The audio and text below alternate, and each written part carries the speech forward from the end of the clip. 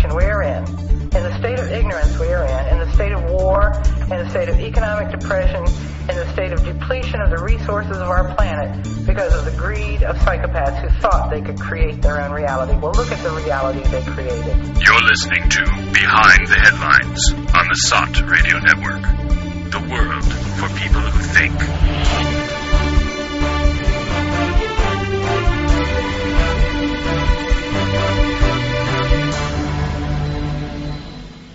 Hi, and welcome to Behind the Headlines on the SOT Radio Network. I'm Joe Quinn, and my co-hosts this week, as usual, are Neil Bradley. Hello. Harrison Keeley. Hi. And Alan Martin. Hi, everyone. This is going to be our last show of 2017, because luckily, or unluckily, depending on how you view it, next Sunday is Christmas Eve, and the following Sunday is New Year's Eve. So we presume... a round of applause for New Year's Eve and Christmas Eve. So we presume everybody will be out, will be too drunk, basically, to listen to the show, because we know that's the kind of people you are that listen to the show. You're all a bunch of louts. No, that's not the reason, obviously. The reason is that it's, the holiday season and people will be doing things, so we don't see, unless there's some significant event occurs that we feel we need to talk about urgently. Let's hope that doesn't happen. We could do a peaceful Christmas, at least for a couple of weeks.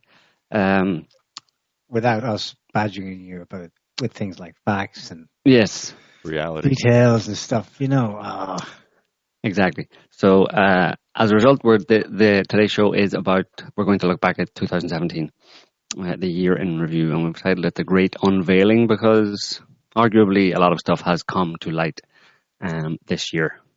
Of course, it's been an ongoing process over many years since we've been doing this show and since we've been running the websites.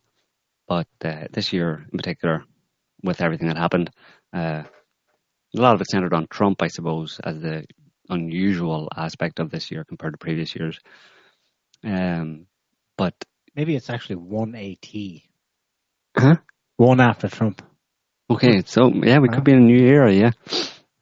180, yeah. But so we'll be reviewing the major events that have happened this year to remind you all what a fantastic year it was, and to also just talk about the significance of some of those major events and what they mean, and maybe we'll do a bit of crystal ball gazing, look into the future. It's always a dodgy thing to do, but very suspect, but we do dodgy things now and again, so that's what we'll be talking about. So, and also, if any of you have any questions, this show would be a good time to call in and ask them, or any comments, of course, on anything that happened this year that you think we missed or was an important point that you want to bring up. Feel free to call in at any time just by clicking the button on the show page. So, yeah. The thing I remember first this year is, I think it was Trump's first press conference as Prez, but he had not been inaugurated yet, so there was that transition gap. And who can forget it? It was the one where he called out the CNN reporter Acosta, I think, and said, no question from you. You are fake news, which pretty much set the tone for the entire year. Right. Yeah. That did that really did define. I'm not sure if that was part of his plan, but certainly there's been a lot of molds broken, I suppose, this year with Trump, in terms of just how a U.S. presidency comports itself.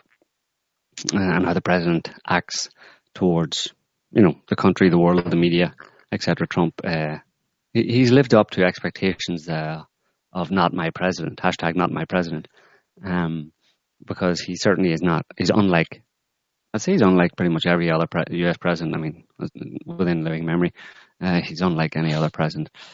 He's not an insider. He's not a Washington. He's not a politician. He's not a Washington insider. And what did you expect?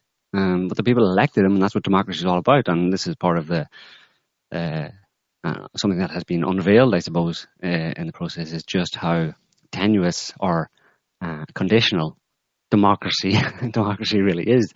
We're America's democracy as long as we will accept the will of the people in a presidential election, or the winner, as long as, you know. And I mean, it's not just people complaining about him. Obviously, many people have been calling for his removal, that he's unfit to be president simply because of who he is.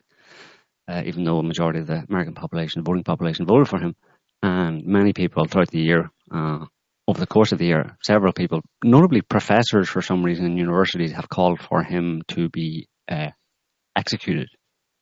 There's a list of 4 or 5, I think, university professors across the US who called for him to be executed, and also for Republicans in general to be killed. I think one professor said that you could kill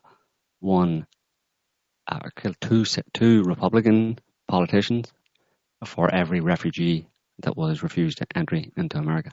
I see. These are the ones who are experts on human rights and due process, right? Well, yeah. Well, the whole problem here is it all goes out the window. You know, Trump's presidency has just thrown all sorts of, formally accepted ways of acting and thinking and talking, just thrown it all out the window. And people, to a certain extent, a lot of people have shown their true colours. And there are a lot of things that have maybe are not directly, but almost directly connected to the Trump presidency that have also served to expose people's true colours and what they really think. And apparently this is what they always thought. And it's always been there. But now Trump is like a lightning rod basically for a lot of stuff that was under behind the scenes to come out, you know.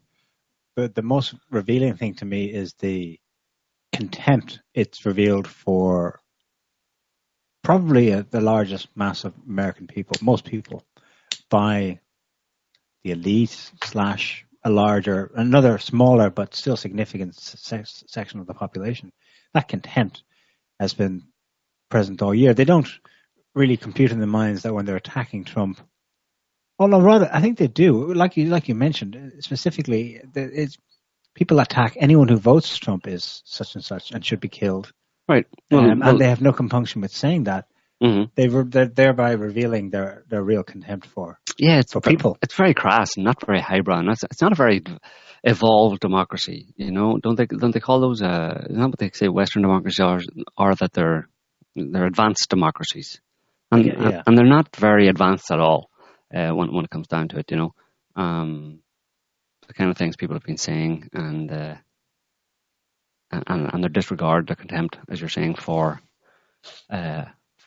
Trump, for the presidency, for, you know, I mean, Hillary Clinton came out and she kind of set the tone, I suppose, but although probably a lot of people agreed with her beforehand, where she called all Trump supporters a basket of deplorables. Right, in the campaign. So, I mean, really, in a democracy, the losing presidential candidate calls all of the people who voted for her opponent, a majority of them, obviously, a majority of voters voted for him, and she calls them all deplorables. I mean, I might even plausibly allow her to say such at the time, because it was assumed, all the polls were saying Trump would lose by a landslide.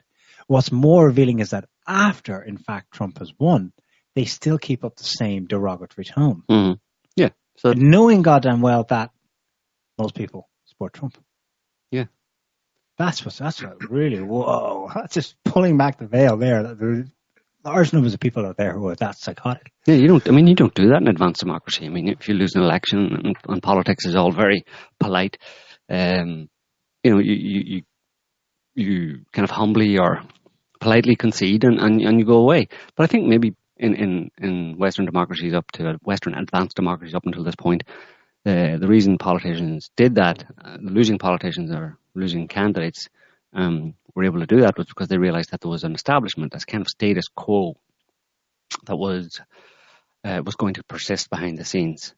And running for president or running for prime minister or the leader of the country was, it was an opportunity. It was good, and there was, even if you lost, there was a lot of benefits to be accrued from simply having such, being seen in such a high profile for any candidate. So we're all quite happy, and they could be polite about it. They could fight with each other during the debates and stuff, and then afterwards go and have a good laugh and shake hands, because they're all from the same clique, all from the same class, basically. But Trump really, messed things up here by coming from a totally different class of people, essentially, despite the fact that he's, a millionaire. The ironic thing is he's not from the political class, and that's what upset all these people. And it's almost like a visceral fear was stoked in these people simply because he wasn't from the political class, and they had no idea necessarily what he was going to do, but they knew that it probably wasn't going to be good because he was not brought up within those circles. The Washington political elite circles, basically.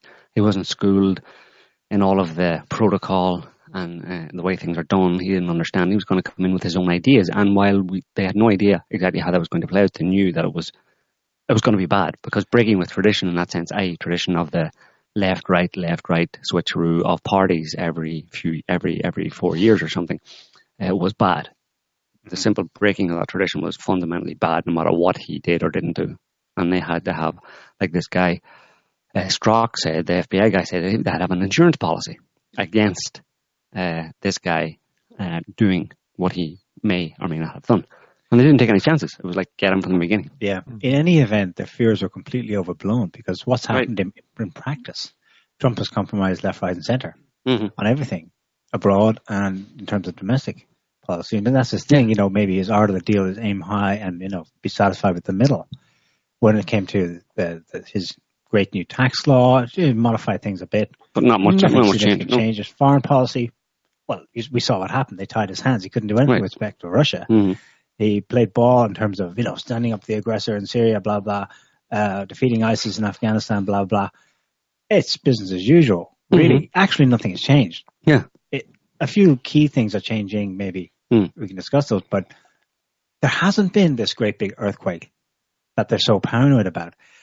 But there is the continuing earthquake of the fear of a coming political earthquake that is causing a rupture anyway in the society.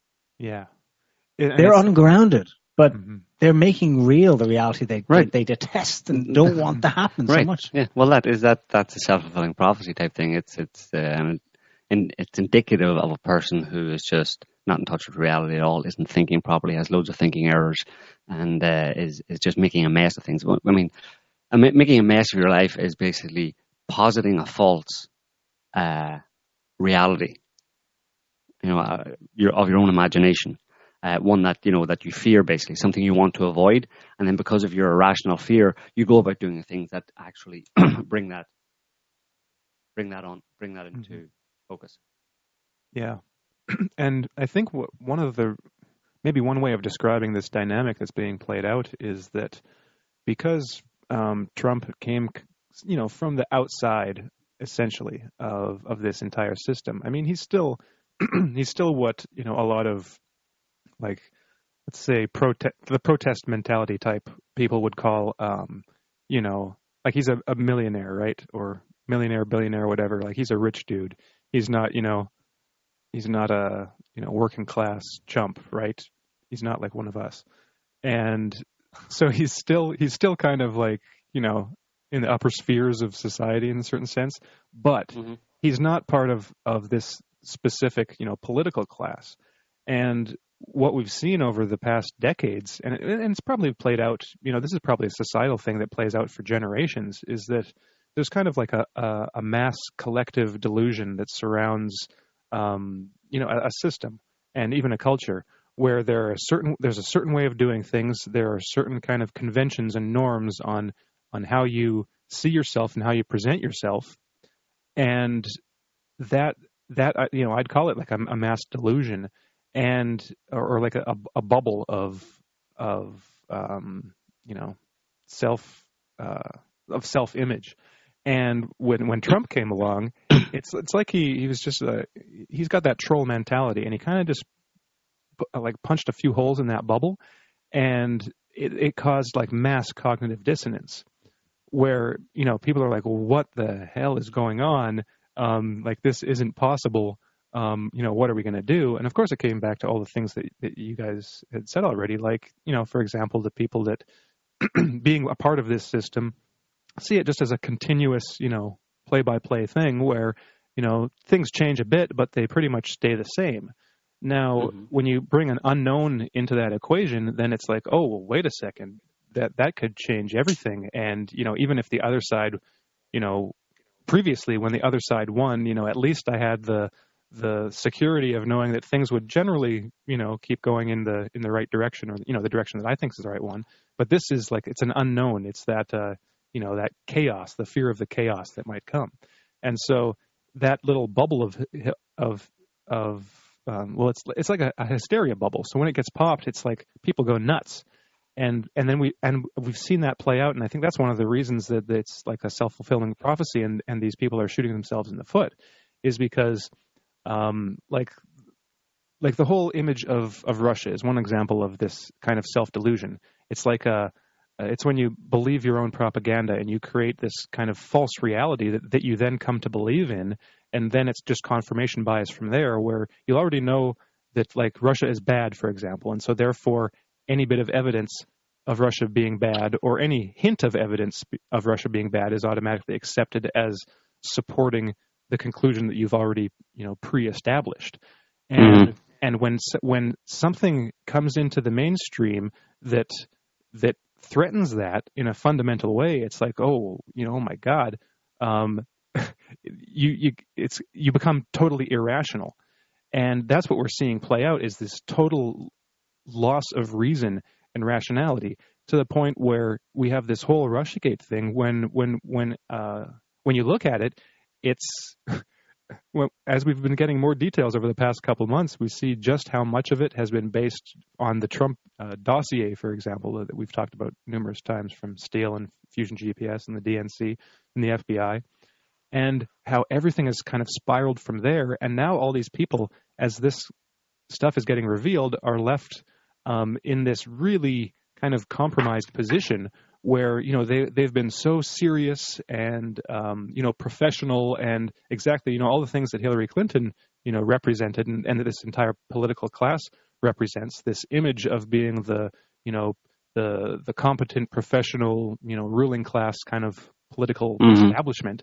And all of a sudden, the threat is that they are all exposed as really a bunch of complete idiots who believe nonsense. And this is the kind of thing that people in positions like that would use to denigrate or to insult, other countries. Well, other countries, but also people in their own countries, like conspiracy theorists, or a basket of deplorables, people who will believe fake news, and people who will believe all the lies that Trump tells. Well, they're really no better, and they've believed a whole bunch of nonsense. And now that it's getting exposed, they're like, they're kind of freaking out, because all of a sudden, this mass delusion is really based on a weak foundation, and it always is, because lies are always based on a weak foundation. All you have to do is point out the truth, and if it's really the truth, it's pretty easy to support that once it's known it's the truth, because it's a lot easier to find to show real evidence and how something is backed up by evidence than to prop up a lie and have to manufacture the evidence. It takes a lot more effort to do that. It's a lot easier to tell the truth and make that known. So we've just seen example after example of people, these people shooting themselves in the foot, especially in the media, where they'll lap up the most ridiculous, fake news, because it fits in their narrative, and then not even a day later, like hours later, it's like, oh no, guys, no, sorry, you didn't get that one right. It's like you obviously were just either lying or letting your own bias get in the way, to the point where you just made a total fool of yourself. But yeah. Yeah, I was just talking about Russia. Yeah, the whole Russian hysteria and people believing lies, and just showing themselves to be so easily fooled. I mean, such a feeble grasp on reality. Grim was saying on the chat room there that he saw a great headline about Russia saying, that headline was low initial attendance of new Star Wars movie. Does Russia have a hand in this? Which is, I hope that wasn't in the headline. That's just Graham asking the question after the headline. I hope it was in the headline somewhere. It should be, because somebody's going to pick up on it. Along that line, though, Russia was accused of hacking like the release of new episodes for new seasons for like Game of Thrones and other things, or Iran. Yeah. They do that kind of thing. Yeah, well, it was actually a story just recently about a guy in California who killed his mother, and and he in his defense he said that he said that he was hacked more or less in the sense that he was programmed to do it by Russians. Russians used mind programming to get him to do it. That's a real sign of the times there. How that was seriously his defense. It was, yeah. Oh man. Yeah. Really serious about it. So it just shows how that kind of thing can spread. That kind of delusion it spreads down to, or maybe he's using it cynically. Do we want to take a call? Yes, we've got Ryan on the line. Oh, it's connecting. Well, it might take a few seconds. Okay. Let's see if he chimes in. Yeah. Well, maybe Ryan should try and. Yeah, I'm reconnecting him. Reboot. Go ahead, Alan. Well, there was one term that made its way into the kind of news stream this past year, the deep state, which is something that we've read about for a number of years. But I would say that with all this awareness of what Trump was up against, this very concept that there's a larger, interested, deeply entrenched group of people in government and in organizations peripheral to government were part of this kind of groupthink system that was going against and subverting Trump at every step. So this very term, deep state, I think it was in March of this year, there was 1 or 2 or 3 weeks where the term was being used just everywhere. And there was a spate of mainstream articles around that time. Yeah. Yes. Coming together that were poo-pooing, dismissing, playing it down because it was gaining such mainstream traction. Right.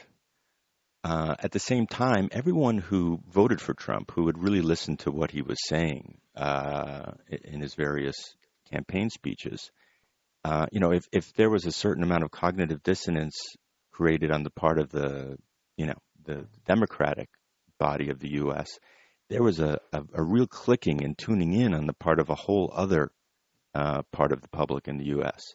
That didn't see that experienced something opposite to cognitive dissonance. They finally found a champion who was able to say in language they understood exactly what was wrong with the system and sounded determined to do something about it. So deep state has now made its way into the common language of U.S. media discourse and in the minds of people.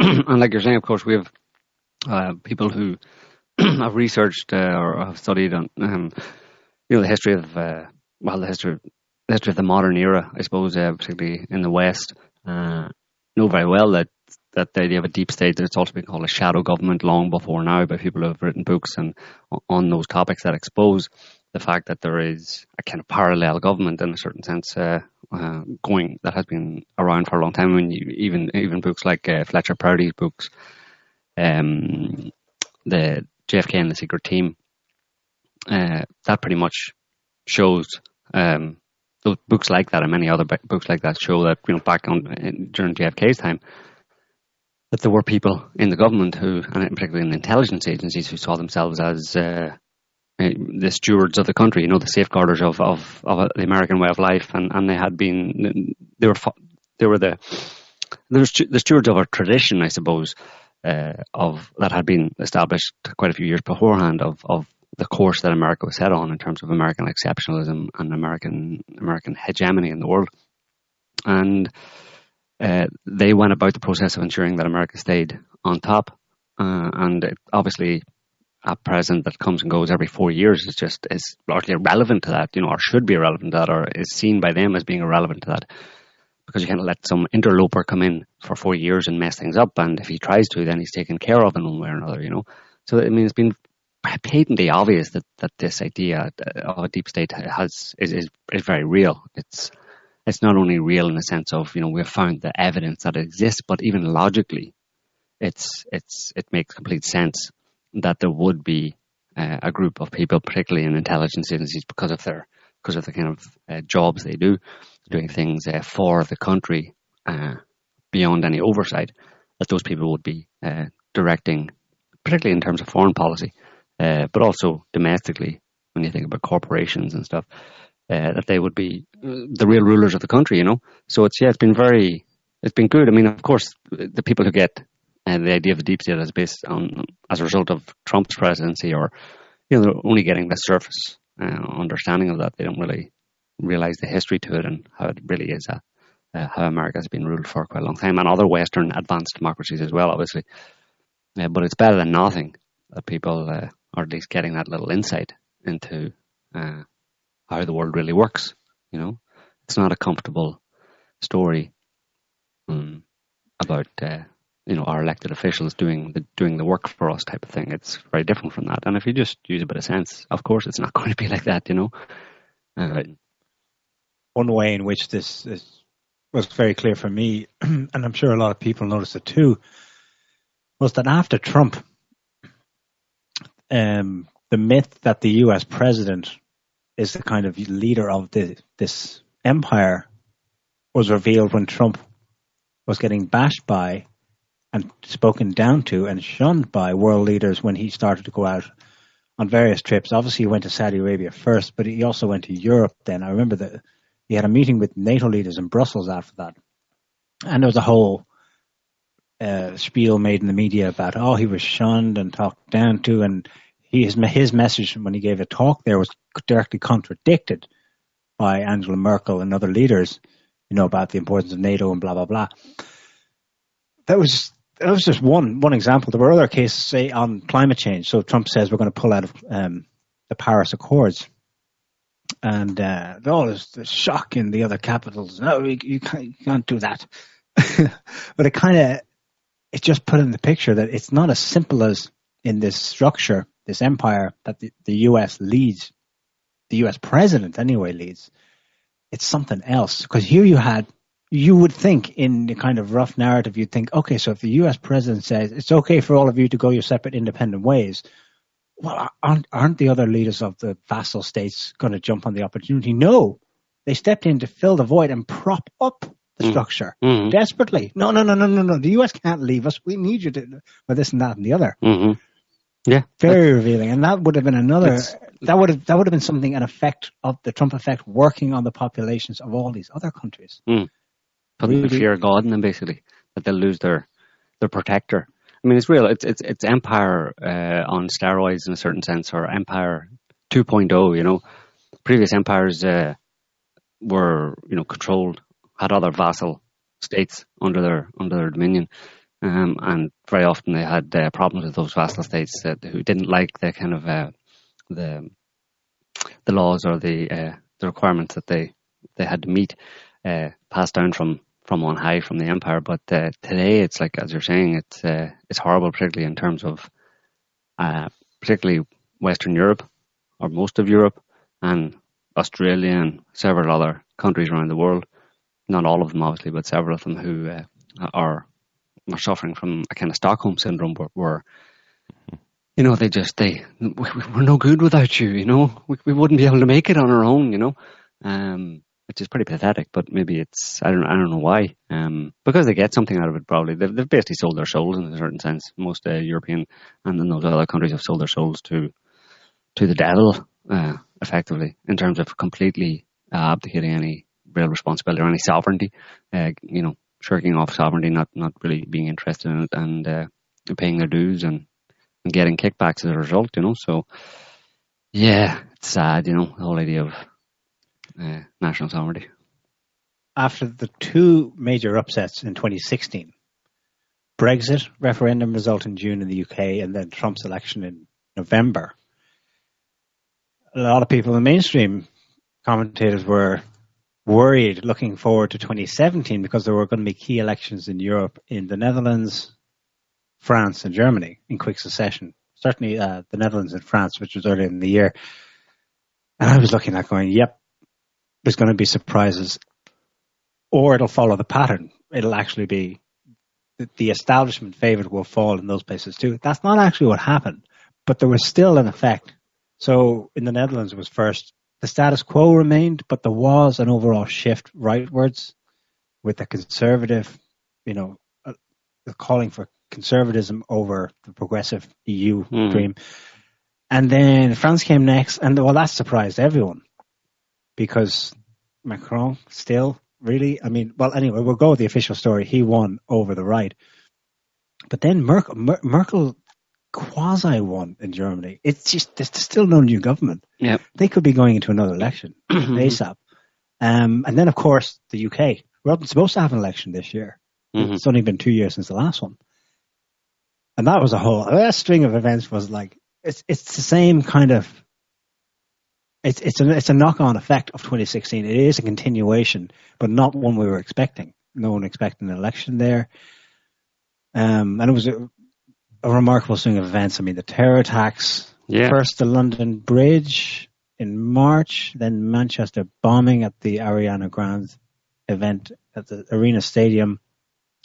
Then another little one, I think, back in London. Oh, it was a big one. It was where this truckload of guys just came out of a van and started stabbing people, slashing their throats, and I think 4 people were killed or something. That was brutal. And then that was on the eve of the UK snap election, which was called in the expectation of giving Theresa May a solid victory and therefore a solid mandate with respect to Brexit from 2016. And she didn't get it. She lost big time. She lost a lot of seats. She effectively lost. She lost a lot of seats to Labour. Yeah, she got the opposite of what she aimed for. So she lost in terms of she didn't achieve the goal anywhere close to it.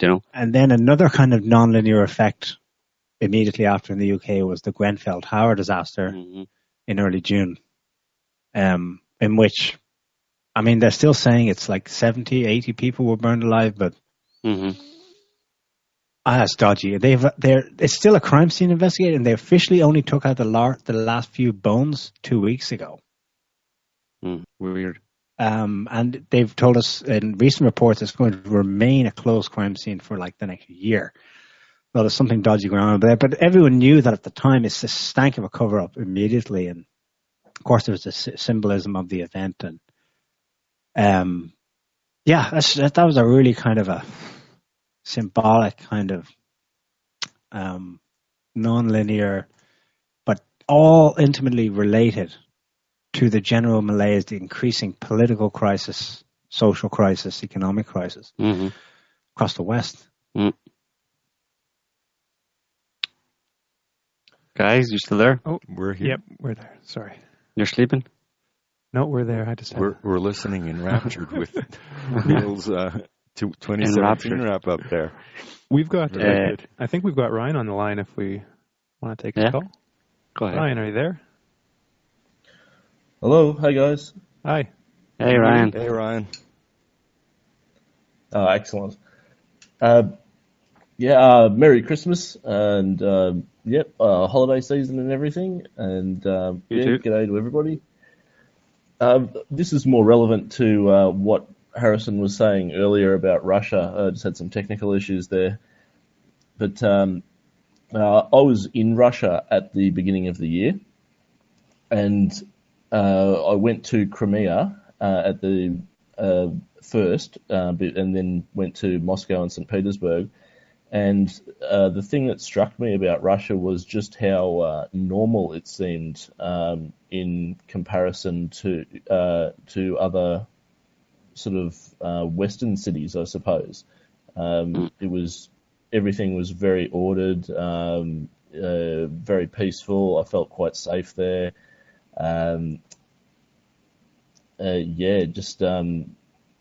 was there during the Christmas season, so a lot of people were out.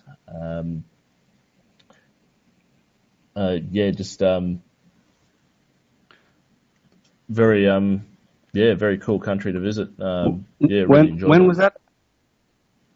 That was at the beginning of the year. Okay. Not what you're expecting, huh?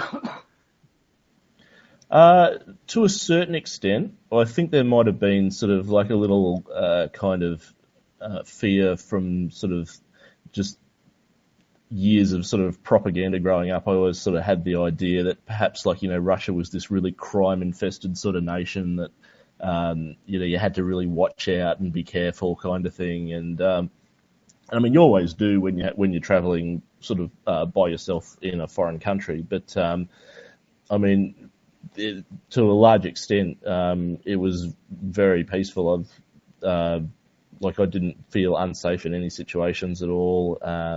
It was like all the services were what you'd expect.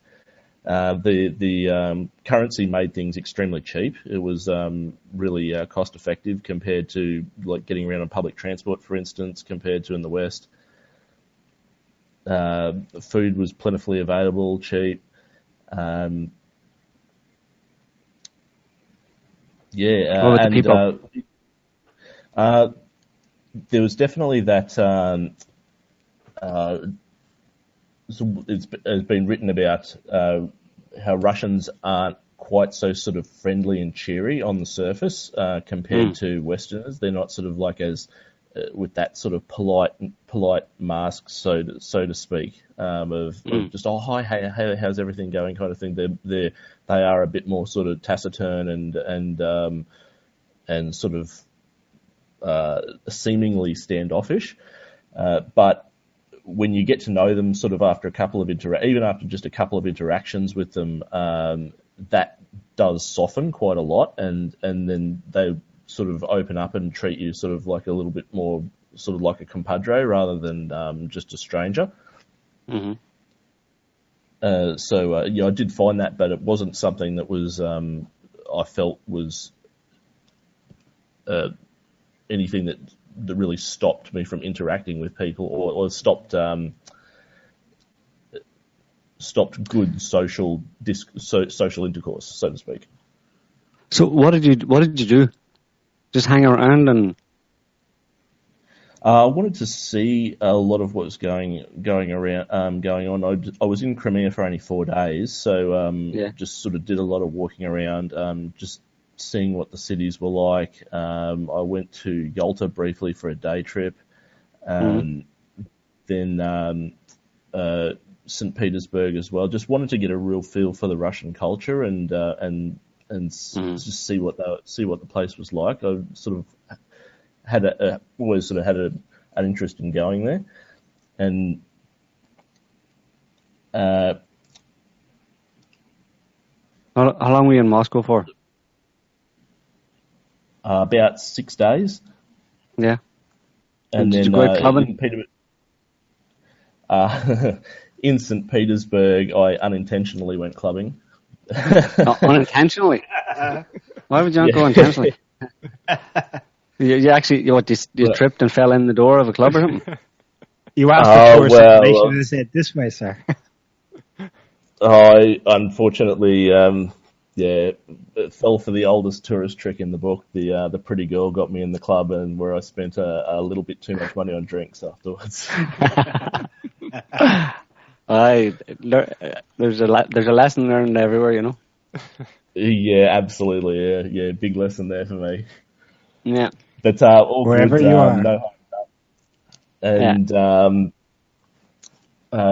just a beautiful city. St. Petersburg, just amazing architecture, just incredible thought, like a sense of the quality of thought that went into the construction of the city.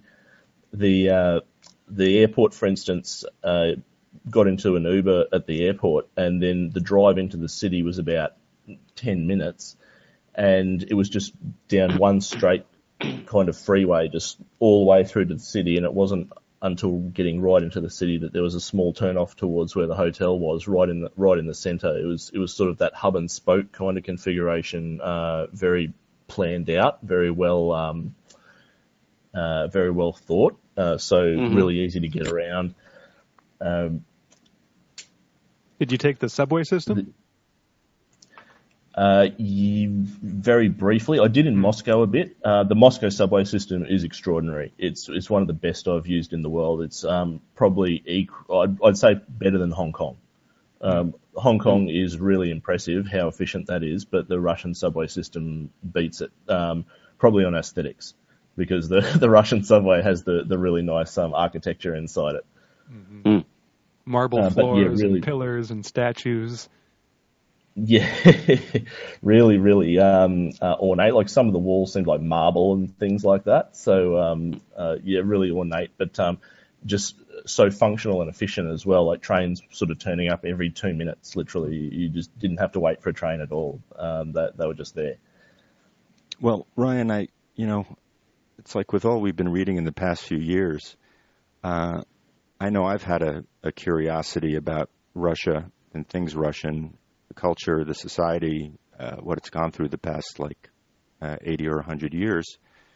And one of the things that's come to mind is, considering the amount of resistance that their leader, President Vladimir Putin, has put towards Western imperial ambition,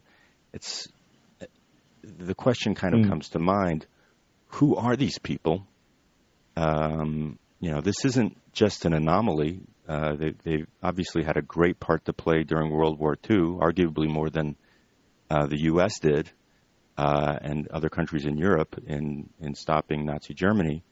So there's this other kind of mystique or underlying value or character that seems to exist or emanate from that place.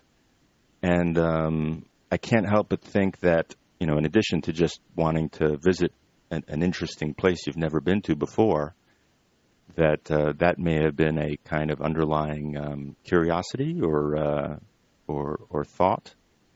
Yes, very much so, Alan. Very, very much so. I thought there would be a way to get a feel for that, or explore that kind of the vibe, so to speak, and see sort of what the quality of the Russian people were like, and try and get a feel for that. Unfortunately, I probably wasn't there for long enough. I do have plans to go back. Currently learning Russian at the moment, and thinking about making a move there. And just really would like to live there for a while and just really get a feel for the culture. Just try and really absorb some of those good values. I think it's a good idea. Oh, cheers, Joe. All power to you. The one thing I did notice in Crimea was that there were a lot of Russian flags on people's cars and posters of Putin. People would I got a sense that there was quite a Russian patriotism in Crimea from a lot of people, sort of like not just sort of one or two, but actually a lot of people. Yeah, I can imagine that would be the case. Sorry? I can imagine that would be the case, that people in Crimea would be very pro-Russian, given the events of the past few years, Yeah, that was definitely confirmed. I saw quite a bit of that. But yeah, Ryan, I was going to ask you, do you have was there anything else other than the Russia thing that you wanted to bring up? No, that's all. Just wanted to tell you about that. I meant to call in perhaps a bit earlier in the year regarding that, but I thought since it was the last show of the year, it's probably a good time to get it in. quickly get that in. Yeah. Yeah. Okay. That'd be something good to write up about, Ryan. Hint, hint. Yeah. Cheers, Neil. Yeah, I might do that. Yeah, I will do that. I think that's a good idea. A travelogue for that. Yeah. Visiting the Russian Empire. No problems, Joe. All right. Ryan, thanks for your call. We'll talk to you soon. Cheers, guys. Thanks very much. Cheers. Will do. See you. Bye. Merry Christmas. Happy New Year. You too. Bye. Thanks for calling. Yeah, I'm going to come back with some facts here. No. Not facts, Neil. Russia's economy grew by 2% this year, which was more or less, it's all the figures aren't in yet, but it's going to be about 2%. So that's the first time it's grown since it was knocked into an artificial recession by the US a couple of years ago. So yeah, it's bouncing back. I'm trying to think of the other key development specifically concerning Russia. One thing that stood out was that in September, it was Putin who proposed sending UN peacekeepers to eastern Ukraine, which goes against, he's not supposed to, he's the aggressor. Right. So how on earth can he possibly be having Lavrov stand up at the UN General Assembly in early September proposing? So what do they do with it? The crickets. Yeah, nothing. Chirp. Mm-hmm. No follow-up in the media, nothing. Well, obviously this year, a big event was really from the beginning to the more or less the end of this year was in Syria. As regards Russia, Russia basically cleaned up in Syria, took the trash out, so to speak. Earlier on, I think in March this year, they was the really significant event of them liberating Aleppo.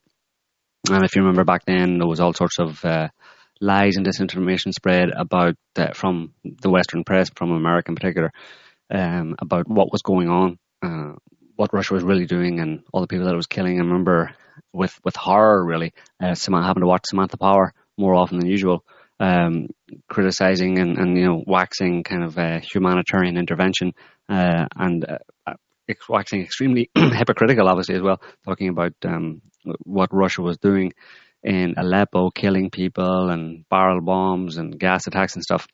I'm glad if there's one good. I don't know. Well, it wouldn't have been Samantha Power, would it? Say again. Wouldn't have been Samantha. Was it Samantha? No, wouldn't have been Samantha Power. Nikki Haley. Nikki Haley. Yes, sorry. Nikki. Going on about Aleppo, and but that was a pretty major event. Wasn't Aleppo wrapped up a little earlier? March, I remember as being the month that chemical weapons attack Part 2, which was attempted under Obama in 2013, was rolled out again. There's been a chemical weapons attack can't remember the place, somewhere in central Syria, and the media went, red line, and then that baited Trump into launching airstrikes against this airfield. I think that was March. Oh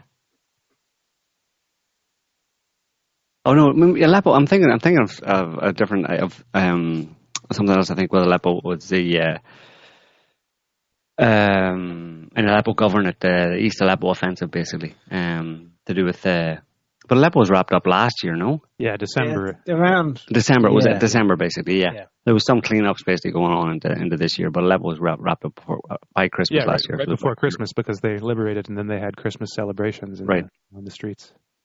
Right, exactly. Yeah, and Palmyra actually was finally retaken again this year in March for the third time, kind of definitively. And that was really when those towns were starting with Aleppo in December last year, then when the Syrian army was able to retake more and more towns, including Palmyra and then later Deir ez-Zor and many other smaller towns, they basically kept them. There was no more back and forth like there had been with this Palmyra, which was all indicative of the fact that the year and a half at that point, I suppose, of Russian bombing and of ISIS in Syria was really, producing results, and leading up to obviously in recent in the last couple of months the kind of definitive liberation of all of Syria in the last month really. So yeah. Well, we spoke a moment ago about Ukraine, and Putin gave his yearly talk to the media and to a live audience that lasted a little under 4 hours. And I thought one of the most interesting questions he got was from a socialite. I don't remember her name, not really a journalist exactly, but she asked him about, she was talking about the election, the upcoming presidential election, and Putin's running, and made some kind of statement to the effect that she was advocating Alexei Navalny. Well, wasn't that Sobchak, who also was running for election? Sobchak. Yeah, she was she actually running? Yeah, the lady asking the question is actually a presidential candidate, and she's also a socialite. She's called like the Russian equivalent of Paris Hilton, essentially. Right. That's Putin's old boss's daughter. Yeah. So she asks him about Navalny, who is this, we've come to understand this kind of U.S. State Department, George Soros shill, who's talking about anti-corruption in Russia. And and Putin says something really funny. He says, what do you want, a bunch of Saakashvilis running around Russia? Mm-hmm. And of course he was referring to Mikhail Saakashvili, who was the former president of Georgia, who had started a war in South Ossetia in, I think, 2006, where he was routed by Russian forces, later thrown out on corruption charges of the Ukraine, gets appointed to be like the governor of Odessa by Poroshenko, quits that job, has a falling out with Poroshenko, and is now trying to insinuate himself back into the politics of Ukraine. I mean, he's not even Ukrainian. So, as an anti-corruption activist, ironically, right? So, Putin was laughing at the ridiculousness of the only kind of people that the West would have put into positions of power in Ukraine, in Russia, and made a very good point. And the audience was kind of chuckling at this because they understand and they know, and it's something that this socialite who's running for president was largely ignorant of. And you can just see that she was squirming as she asked this question. So that was quite enjoyable to me. And part of her platform that she's put forward is that she wants to return Crimea to Ukraine. She says that Russia has become an aggressor nation, and she's pretty much a talking head for all of the U.S. / pro-U.S. Russian element, talking points. Mm-hmm. So no one really takes her seriously in Russia even. I mean, I think the latest polls, there was a poll just last weekend or this week sometime that said, or last week sometime, it was basically a poll. If the government were to hold presidential elections this weekend, who would you vote for? And so Putin got 60-something%, and Zhirinovsky, is that his name? Got 17. The communist guy got 15 or something. And then everyone else got under 1%, and that included Sobchak and Navalny. Navalny isn't even running though. I don't think, is he? What's the deal with that? He was going to run, but I think the Russian elections commission or whatever they are, they said he couldn't run for some reason, and so he's planning to boycott the elections or something. I don't know. But anyways, they have zero popularity, and she's the kind of person that appears on Russian talk shows and news where they give free rein to these kind of people. They'll get American journalists on, or just the really rabidly pro-U.S. Russian people on to just state, what they want to say, and just essentially make fools of themselves because, everyone just can't stand them, and they just spew nonsense. So it's really it's an interesting propaganda method to just let your opponent or your enemy really just say whatever they want and then just laugh about it afterwards, which is totally opposite to what the U.S. does. For example, you'd never get Russian politicians or people on mainstream media in the U.S. just saying what they want, like essentially doing what RT does to a large degree. You'd never get them, being on CNN doing this because it doesn't really work that way. Because if they were to say that, then people would be like, "Oh, wait a second, that doesn't make any sense." But in Russia, it makes perfect sense because they're just spewing nonsense all the time.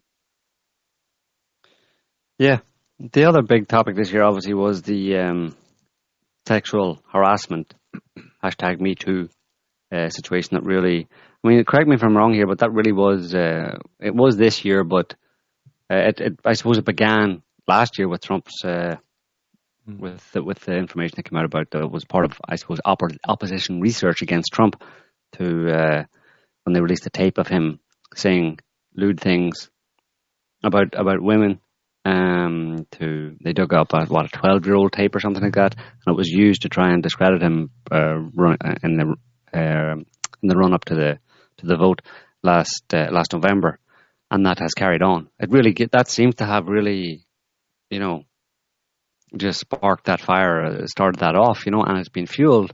I think I can imagine that if Trump hadn't won, even though that tape about him was used to discredit him, I can imagine that if Trump had not won and Hillary had won and she was now president, we would have had nothing of what we've seen in terms of this sexual harassment business over the past year, basically. Mm-hmm. I don't think we would have seen any of it. The tape of Trump would have been put down to, aren't you glad he didn't win, The kind of people would have some people would have breathed a sigh of relief, and that would have been the end of it, But because he won, there was this, screaming at the sky from so many people, and so many people were motivated to it seems to be directly tied to Trump, because all the way through his first year, up to today, there has been in the background this allegation of still haunting him in a certain sense.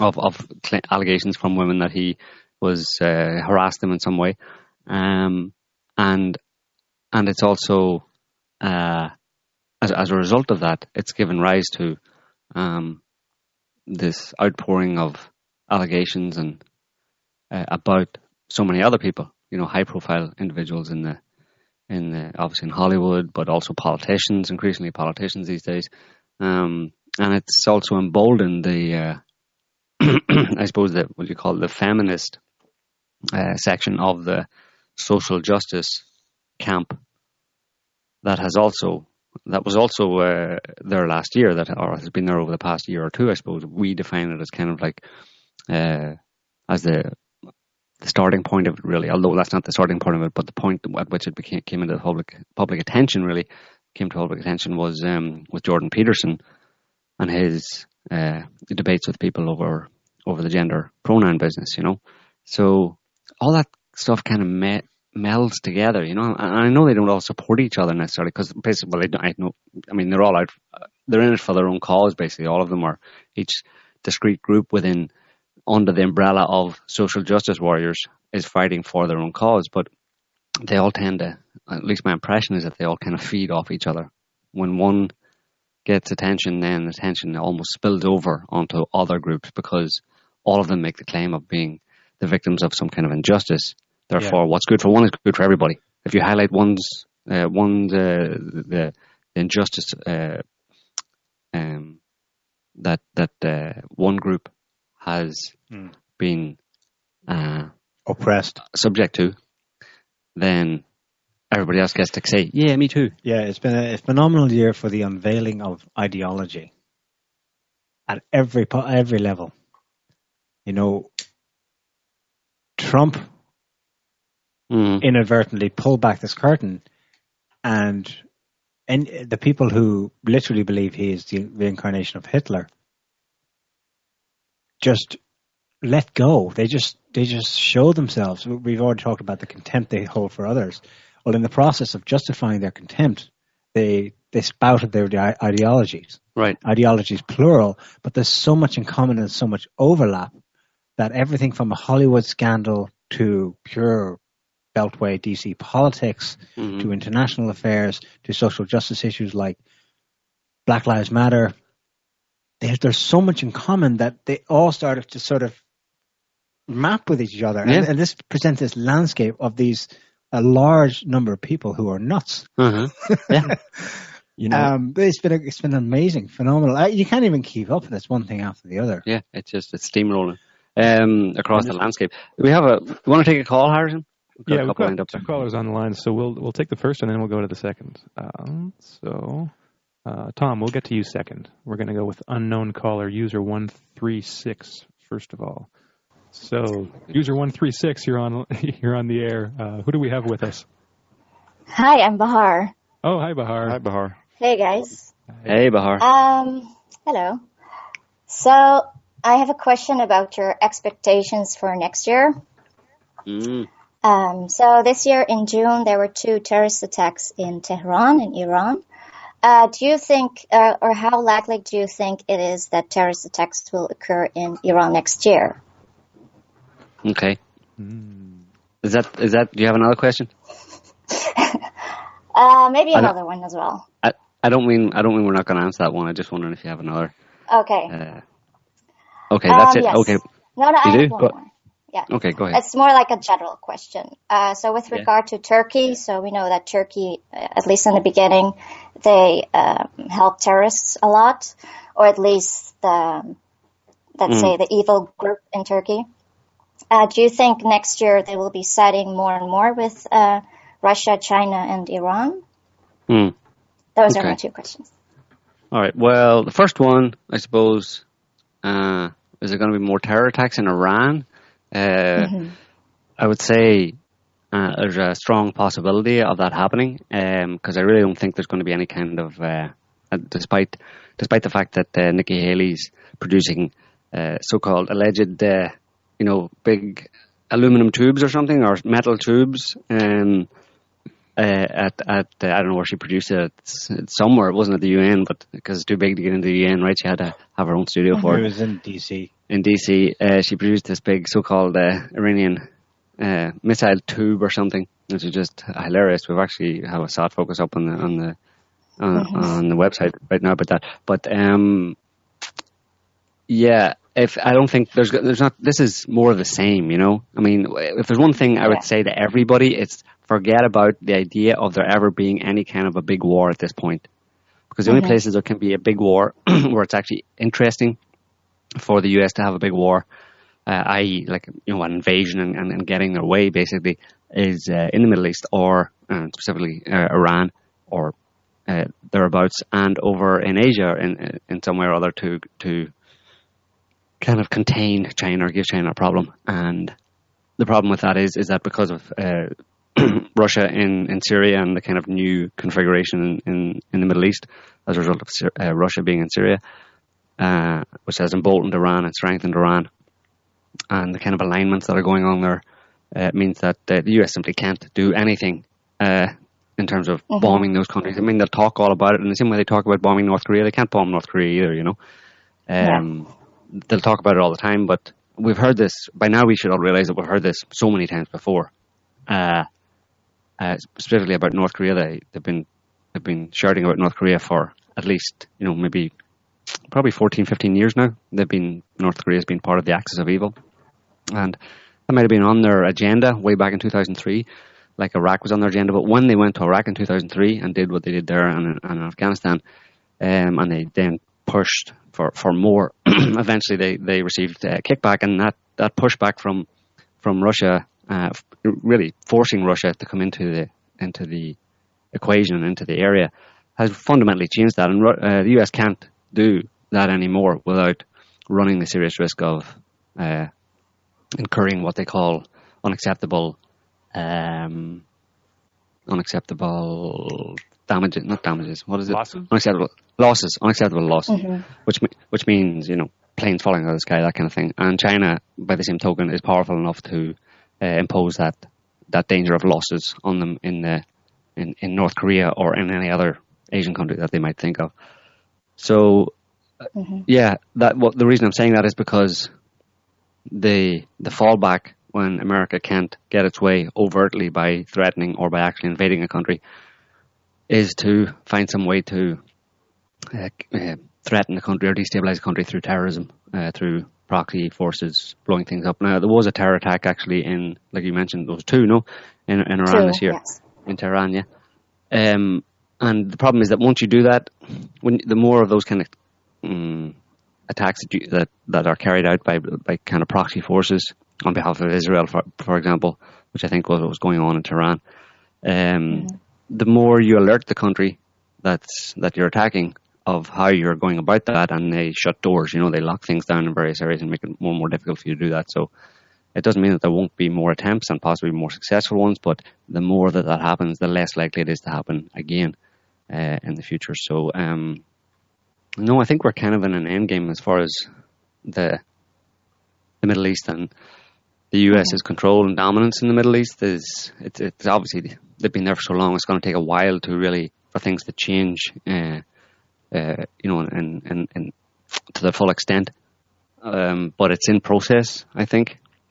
And of course, they'll fight to the last kind of proxy jihadi terrorist. The US will, and Israel will, and the Saudis will. But I think they're on the losing end of that right now. And it's all over with the crying type thing. It's all over with the crying in Washington. So I don't think it's a big issue really, terrorism in Iran, and I don't think Iran's going to be bombed either. For the reasons just Europe. Just Europe. The main thing about these people, what they do is at this point, they seem to be turning more and more so to containing they're fighting a war on two fronts really. They're fighting a propaganda war. Most of the war against Russia, in particular, is a propaganda war because they can't do anything else. So they just try and smear Russia, and it can be quite effective, sanctions and economic war, but they can't even do much with economic war anymore. So it's really just a silly propaganda war, name calling basically. So they're fighting it on that front, and that also applies to the population, because they're afraid of a sea change in European. Let's say European and American, to a less extent American, I think, but also there as well. Mm-hmm. They're afraid of people's perception of the world changing fundamentally, the perception of the US, the world, a Pax Americana, basically, where the US rules the world, with its kind of vassals in Europe and stuff, and they're the world's greatest democracies, and that's all there is to it, and we're the best, USA, that's in danger of kind of falling apart. And I think these people put a lot of stock or a lot of emphasis on keeping people's minds on the same track that they've always been on. Like as I was just describing, of seeing the West as best, and they're very concerned about that being watered down and changed. Because I think it has a lot of real world, very practical effects, knock-on effects whenever people's perception changes. And I mean here, by people, I mean large numbers of people in the US or in Europe or even elsewhere around the world, when they start to see things differently and think differently about the world, that then inevitably has very real world effects. And in this case, there would be negative effects for the West. So I think they're really the only thing they've got left in terms of containing people and keeping them dependent and looking to Western governments as their, the defenders of democracy is to attack the people, is to carry out these kind of terror attacks or facilitate these kind of terror attacks, where you kind of smack people, now and again, a blunt force instrument to the public mind to shock it. But we've seen even this year in those many terror attacks in the UK, in Sweden, in France, and in Spain, where people are just like, it's the same thing. It's a kind of diminishing returns. The more you do it, the less effective it is. The more they try and carry out terror attacks with proxy forces in Iran or anywhere else, the less likely it is in the future for them to be able to do it again. Because, countries they learn, like any person does, It's like a machine, it's like AI basically. Once it learns, gets more information about something, then it changes, it adapts to the new reality, And so you can only do terror attacks for so long before, of course you can keep on doing terror attacks for as long as you want. I mean, they have an endless supply of mind-programmed patsy, low intelligence jihadis who they can give weapons to and, to go and, drive cars into people and stuff. But the real problem is the effect that you want. It's not they don't want to do that just for the sake of it. They want to do it to have an effect on the public mind. But the more you do that, the less, the more kind of inoculated against the shocking effects of that that people become. It no longer has the desired effect because, well, we've seen this before. It becomes a new normal for people, and people incorporate it into their normal lives, but they're still... And it produces effects they weren't expecting. Yeah, exactly. That's the other thing. Brexit. Yeah. So, yeah, it's a losing game. That's the really frustrating thing about this, is it's a losing game that these people are playing. And they don't seem to have any awareness of that fact, because they don't have another option, because their alternative is, well, what do we do? We'll just sit back and do nothing then? Take no action whatsoever? Stop, fighting and trying to protect our interests in this way and to manipulate public opinion. What we're meant to not do that? Well, we know what will happen if that doesn't. If we do that, right? It'll all go pear-shaped even faster for us. So we're on this course and we have to continue on this course. But it's not any sense to see that it's simply delaying the inevitable. It's pretty sad, and we have to suffer through it. And obviously the people who get killed have to, and traumatized by it, have to suffer through it. But, and the other question was what? About Turkey. If you think, they will be siding more and more with Russia, China, and Iran, or are they still connected to the U.S.? Well, of course, in some areas, but. Yeah, I think that's changing slowly but surely, and it'll get to a point where the Turks have more or less... politicians are, generally speaking, they're untrustworthy people, most of them, anyway. So you can never be 100% sure, and they always try to play both sides against each other and get the best option, But I think Turkey, in this new reality that I just described with Russia in the Middle East, etc., and that Turkey will finally, without necessarily intending it, will just find itself in a new reality where it's no longer aligned really with the West, and they seem to be moving in that direction right now. And I don't see any reason why they would go back. Certainly, as long as Erdogan is in power, because I don't think he's going to forget that coup attempt last year in July. He's not going to forget that quickly. So I think trust Erdogan, at least in terms of his government, his trust in the US is pretty much at zero, He's not very well disposed towards the EU either. So that only really leaves him with the option of looking, well, in Turkey's case, looking north and looking east. And they seem to be doing that increasingly. And of course, Turkey will play a significant role in China's whole One Belt, One Road initiative, where they're trying to knit together all of these Eurasian countries from China right over to, well, including Western Europe, but they'd be the last, really. I suppose, well, not the last necessarily. Well, the big news this week concerning Iran is that Iran is joining the Eurasian Union. Mm-hmm. Oh, that's great. Which is like, wait for it. Once Iran goes, there'll be a queue at the front door, and suddenly this thing that was mocked mercilessly for 10 years. Especially in the US, but also in Europe, the Eurasian Union. Never going to happen. Who's going to join it? Well, we'll see. Yeah, it's quite significant, actually. And also David Cameron. I mentioned Western Europe would be last, but I think China wants to basically, China wants to work with everybody at the same time. It's not like it's China starting at the country nearest to it in the east and then moving one country at a time over. China's like basically everywhere, and they have been economically for a long time supplying the world with plastic crap. Not only plastic crap these days. They're getting better and better, at the stuff that they supply. But just recently, David Cameron, the former previous British Prime Minister, is heading up this initiative, basically, which is it's an investment fund that the British government has put not the government, not taxpayers' money. I don't know where the money came from exactly, but it's £1 billion basically into this kind of Chinese-British initiative as part of China's One Belt, One Road to knit Eurasia together. He's heading this up, and it's basically about improving the state of ports and railways and roads that have been designated as the kind of the linkages between countries in Eurasia right over to the UK, and China's putting a bunch of money into it as well, So it's interesting that these people are doing that anyway. Does it sound like they're hedging their bets a little, Joe? Well, Well, you can hedge your bets, in the sense of you put more and more money into, but eventually you start to realize, well, you can hedge your bets between Eurasia and America, the Atlanticists and the Eurasians, but then eventually if you keep on hedging your bets, eventually you find that, oh look, I've got, in my bet on Eurasia, I've got 100 billion, and my bet on the Atlantic, NATO basically, I have only 10 billion. I'm still hedging my bets, but ultimately, it's going to go one way or the other. That's what happens when you hedge your bets, right? Eventually, you're taking two options, but eventually it plays out into one option over the other.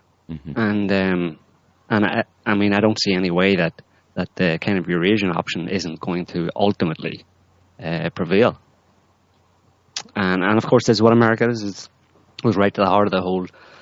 How America is acting in the world today and has been acting for a long time, to try and offset or trying to push back what they foresaw, I think, quite a long time ago as a change in the global order, basically based on the rise of China and increasing technologicalization of all of the countries in Eurasia as well. You can't stop the spread of technology. You can keep it down for a long time, but ultimately, all of Africa is going to have, high-speed internet and, super highways and, mega cities and stuff. And, unless America gets in, but even geographically, America's problem has always been geography.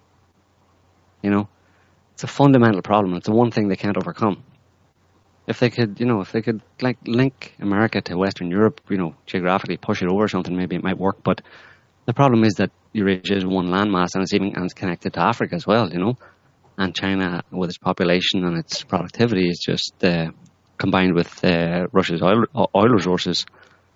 They're just set to transform and have the capability of transforming all of Eurasia, economically and boosting it, especially with the increasing availability of technology, And of course, people have had to get weapons as well to protect themselves. The only reason weapons have to factor into this, the only reason Russia's happy about it, I'm sure, but the only reason Russia's arms industry right now is skyrocketing is because a lot of countries have to arm themselves against the threat of, well, what? Who's posed the threat of invading countries?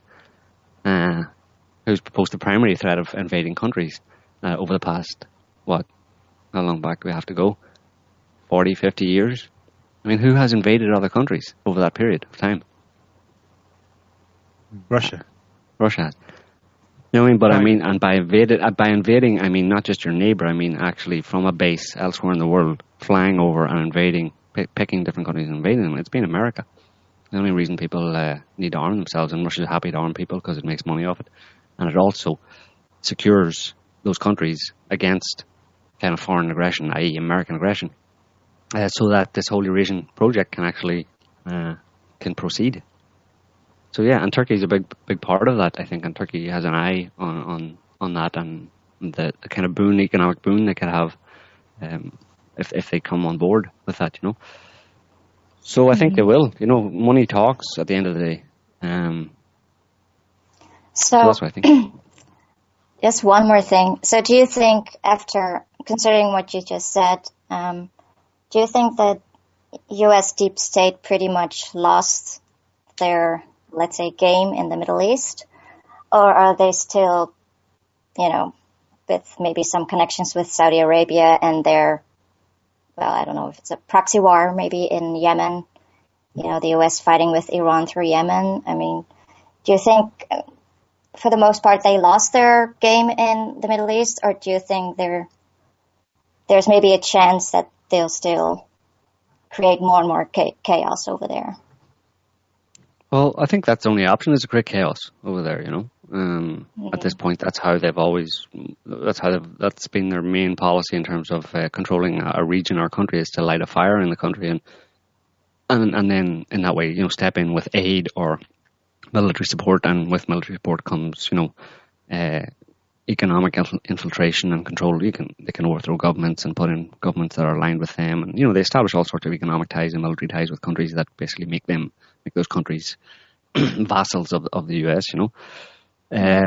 But the problem, like I keep saying, is that in the Middle East, most of the countries in the Middle East now, with the exception of, well, they all know it really, and most of them know that this is what America does, and the trust in America has really been eroded to a large extent, where people, the Iraqis, I don't think have lots of very good reasons not to trust the Americans anymore, Yeah, exactly. And if it's not ideological for these people, obviously they, like I said, money talks, but what's really needed is someone to come in who can offer them as good or better an economic deal, and that's what both Russia and China are trying to do, because people would, still align with the US, whatever, if the US was to play nice and start giving them, proper deals and doing, economic collaboration, equal economic collaboration with them, and stop messing with their countries, basically. But I don't think America ideologically can do that, because it's been set on a path for so long of manipulating other countries that it doesn't know any other way to do it, And I think at this point, many countries understand that and know that, the ones that have been subjected to it, Mm-hmm. So pretty much, I think they've lost in the Middle East at this point, and it's like I said, it's all over kind of but the crying, Okay. Well, thank you for answering my questions. All right. Thanks for calling. Yes, and wish you all a Merry White Christmas and a Happy New Year. You too. Okay. You too, Bahar. Okay. Take care. Bye. Merry Christmas. Bye-bye. See ya. Let's go straight to Tom. All right. I'm waiting a while. Tom, are you on the line? I am. Hi, guys. Hi. How's it going? Yes. Yeah, good, thank you. Okay. Just looking at how things have changed over the last 12 months. You guys briefly mentioned topic of ideology and things like that just before Bahar ran in. And it reminds me of what Jordan Peterson sometimes says about ideology, and that the left's always moving, the centre's always shifting. And how over the last 12 months that's affected SOT itself, how SOT public perception shifted, the angles that you've taken has shifted. I think in the past, SOT was probably regarded as more left-leaning, where, like the Israel-Palestine situation and things like that. And whereas now I think people who are further to the left are probably fleeing SOT in droves, and we might be getting more people who consider themselves more right-leaning, and what's going on there, whether you could talk about that for a little bit. Yeah, that's a hot topic. We've talked about this, but were you going to say something? Schizophrenic? No, the whole point is... I've always been socially conservative. I think that describes all of us for T. I mean, we really? don't... You used to be a rabid lefty. In some respects, yeah. But I've always been the monk to my people growing up. I mean, the aesthetic. That immediately cuts me right out of the whole postmodernist left version of left. Yeah. Always happened. Hate it. Yeah. I suppose the leftist thing was a veneer, really, and there's an underlying nature, I suppose, that comes out. And like this, and ties in with the title of the show, The Great Unveiling, because it's also been a personal unveiling for a lot of people, I think, in terms of really looking at what your kind of core principles are, and seeing the things you've adopted, and seeing whether they fit anymore, and whether they are really reflective of how you see the world, and the world you'd kind of like to see, or the principles that you live by. And one part of that was, I mean, we were accused of being, we were kind of like technically leftists, I suppose, in that respect, where we were largely anti-imperialist, and of course that leads into a lot of other kind of social causes. You can easily find yourself advocating for a lot of other social causes because of your anti-war stance, but we were primarily anti-war. That was our leftist tendency, and that's what the left traditionally was anti-war and pro-peace. So that fit for a while, but recently, I suppose, it's become a bit more complex.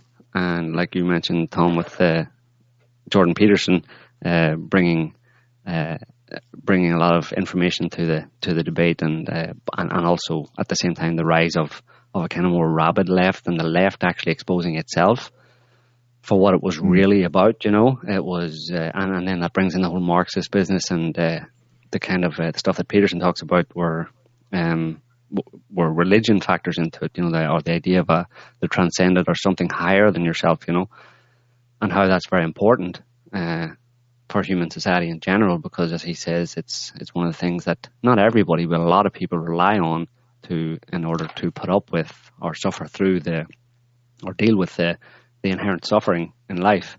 You need to have something to kind of project that suffering onto, to give it some kind of meaning. People want to remove religion, like atheists, and a lot of the lefties would, some of them anyway, let's say not all of them, but a lot of them would tend towards atheism, or certainly criticism of religion, and that's very dangerous for society as a whole, because there's a lot of people who rely on that to stabilize them and to keep them kind of plodding forward as the slings and arrows of life come upon them, and to remove that then effectively makes life meaningless, you know, for a lot of people. Not for everybody, that's the thing. These atheists don't have a problem, seem to not have a problem with life having no meaning other than just kind of materialism, effectively. That's good enough for them. Like Christopher Hitchens, who was a noted atheist and argued strenuously against religion for a lot of his life. I was listening to a talk he gave, before he died, obviously, but where he was asked, "What's the meaning of life?" And he said, I thought it was very interesting, because he didn't qualify it at all. He just said straight out, he said that the meaning of life for him was kind of laughing or sneering at the misfortunes of other people. And then he mentioned gin and Campari and sex. Those are the three things that were, for him, enough to give meaning to his life. He may be being a little bit facetious, obviously. He might have included family and kids and that kind of stuff, which he had.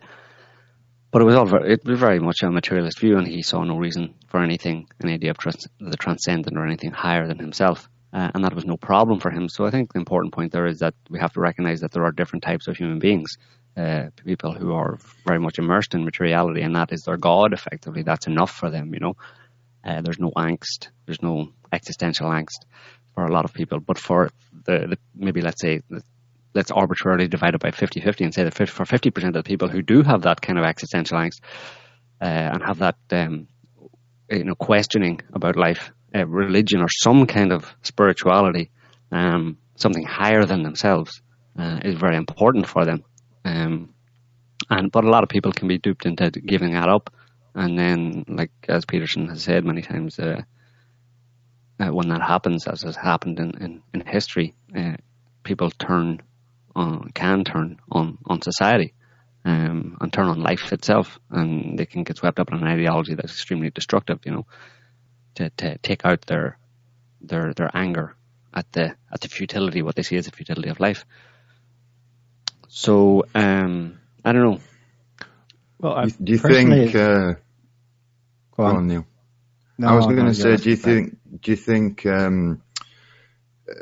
we're trying to hold the centre at sort politically? I don't even know whether politics comes into it, but yeah, it's about truth, you know, because I mean we're probably freaking a lot of people out, and people are. I mean, I know people in the comments on SOT seem to be a bit confused, you know, because one day we'll criticize Trump, and the next day we'll support him. And the whole point is that it's a context, you know. It's like, I mean, this idea of you have to pick a camp, you have to be left or right, and pick it and stick with it. And if you're left, you're against everything right. If you're right, you're against everything left. The whole idea of that idea is ridiculous, obviously, because each situation has to be taken on its own merits and in the context that it occurs, you know. And exactly. And that's where your principles come into play. How you see life and how you see what's good, what is good, the good, and what is bad. What is good for you? What is good for your community? What is good for society? You have a responsibility to all of that, and to live that, you know. So in any given situation, Trump can be an asshole or he can be a good guy.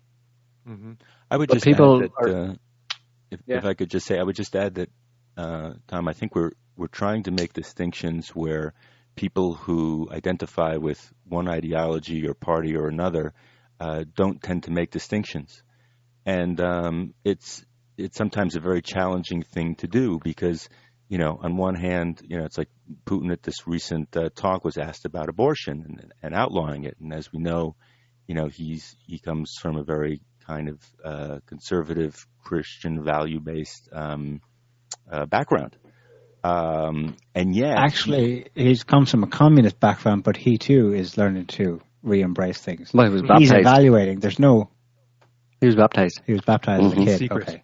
Yes, but... Excuse me. Carry on, Lan. He's always had that underlying kind of faith that his mom brought him up with, and that is part of this renaissance in Russia right now in thinking. But just to get to my point there, he said, we don't want to do away completely with a woman's right to choose. It's important. We don't. If we did something like that, it would mean a woman having to seek illegal means to do so, and yet he's pretty conservative. It doesn't mean that he is necessarily pro-abortion. So he's trying to find a middle ground, a fine line. And if you look in the U.S., if you look at the things that were behind pro-life or pro-choice rather thinking in the U.S., it's informed by all kinds of the most fascistic, totalitarian thinking, which you don't know about because you're not told about it. You're only told that this is what a progressive left-leaning person would think like. Mm-hmm. So it's making all of these distinctions, and it's hard work. It's how many things have we had to re-examine or look at the background of, or see what things were informed by this year. So it's a really good question, I think, and it's just an ongoing process of fine-tuning our understanding of what we're looking at. Yeah, I think that one of the ways that Jordan Peterson put it, and I've found it to be true for myself, is that when you context changes certain things. Like things swing back and forth. There are kind of cycles, and in some situations, like you'll have a conservative outlook is maybe more required or more accurate, and in other situations, a more leftist or progressive thing is needed. Now, what we've seen is a swing so far to the left that a lot of the causes that the left has stood up for have become like caricatures of themselves. So for me, I can speak for myself when I say that in a lot of ways, I still hold all the same values that I had, even when SOT was more, could be considered more leftist, but there are, like Alon was saying, more distinctions added on top of that. So, for example, I don't think that any of us would say that, I think, if you would have asked us years ago, we would have said, yeah, racism is bad, sexism is bad, wars are bad, police brutality is bad. And I think all of those things are still true, but there are new distinctions. So, for example, yes, racism is bad, but there is a but, a lot of the things that are called racism aren't actually racism. And there are worse examples of racism that go on. And there's even an inherent racism in a lot of the anti-racism ideology and rhetoric. And like with police brutality, we still put up articles on police brutality. But what might have changed, like for me, for instance, is let's take like the Black Lives Matter perspective that maybe blacks are overrepresented in the way that, in the figures, basically the statistics. Well, there are statistics and analyses that go in both directions. When you look at it, there are some analyses that show that the proportions are similar to like the proportions of crime, for example. So there's no like overrepresentation, and a lot of white people and people of other races and mentally ill people also suffer the same kind of police brutality. And so it's not like all of a sudden SOT has totally gone like always take the cop's position. Oh, well, if a cop is ever in fear for his life and, the guy makes one wrong move, he's totally justified in killing that perp or whatever. Like, no.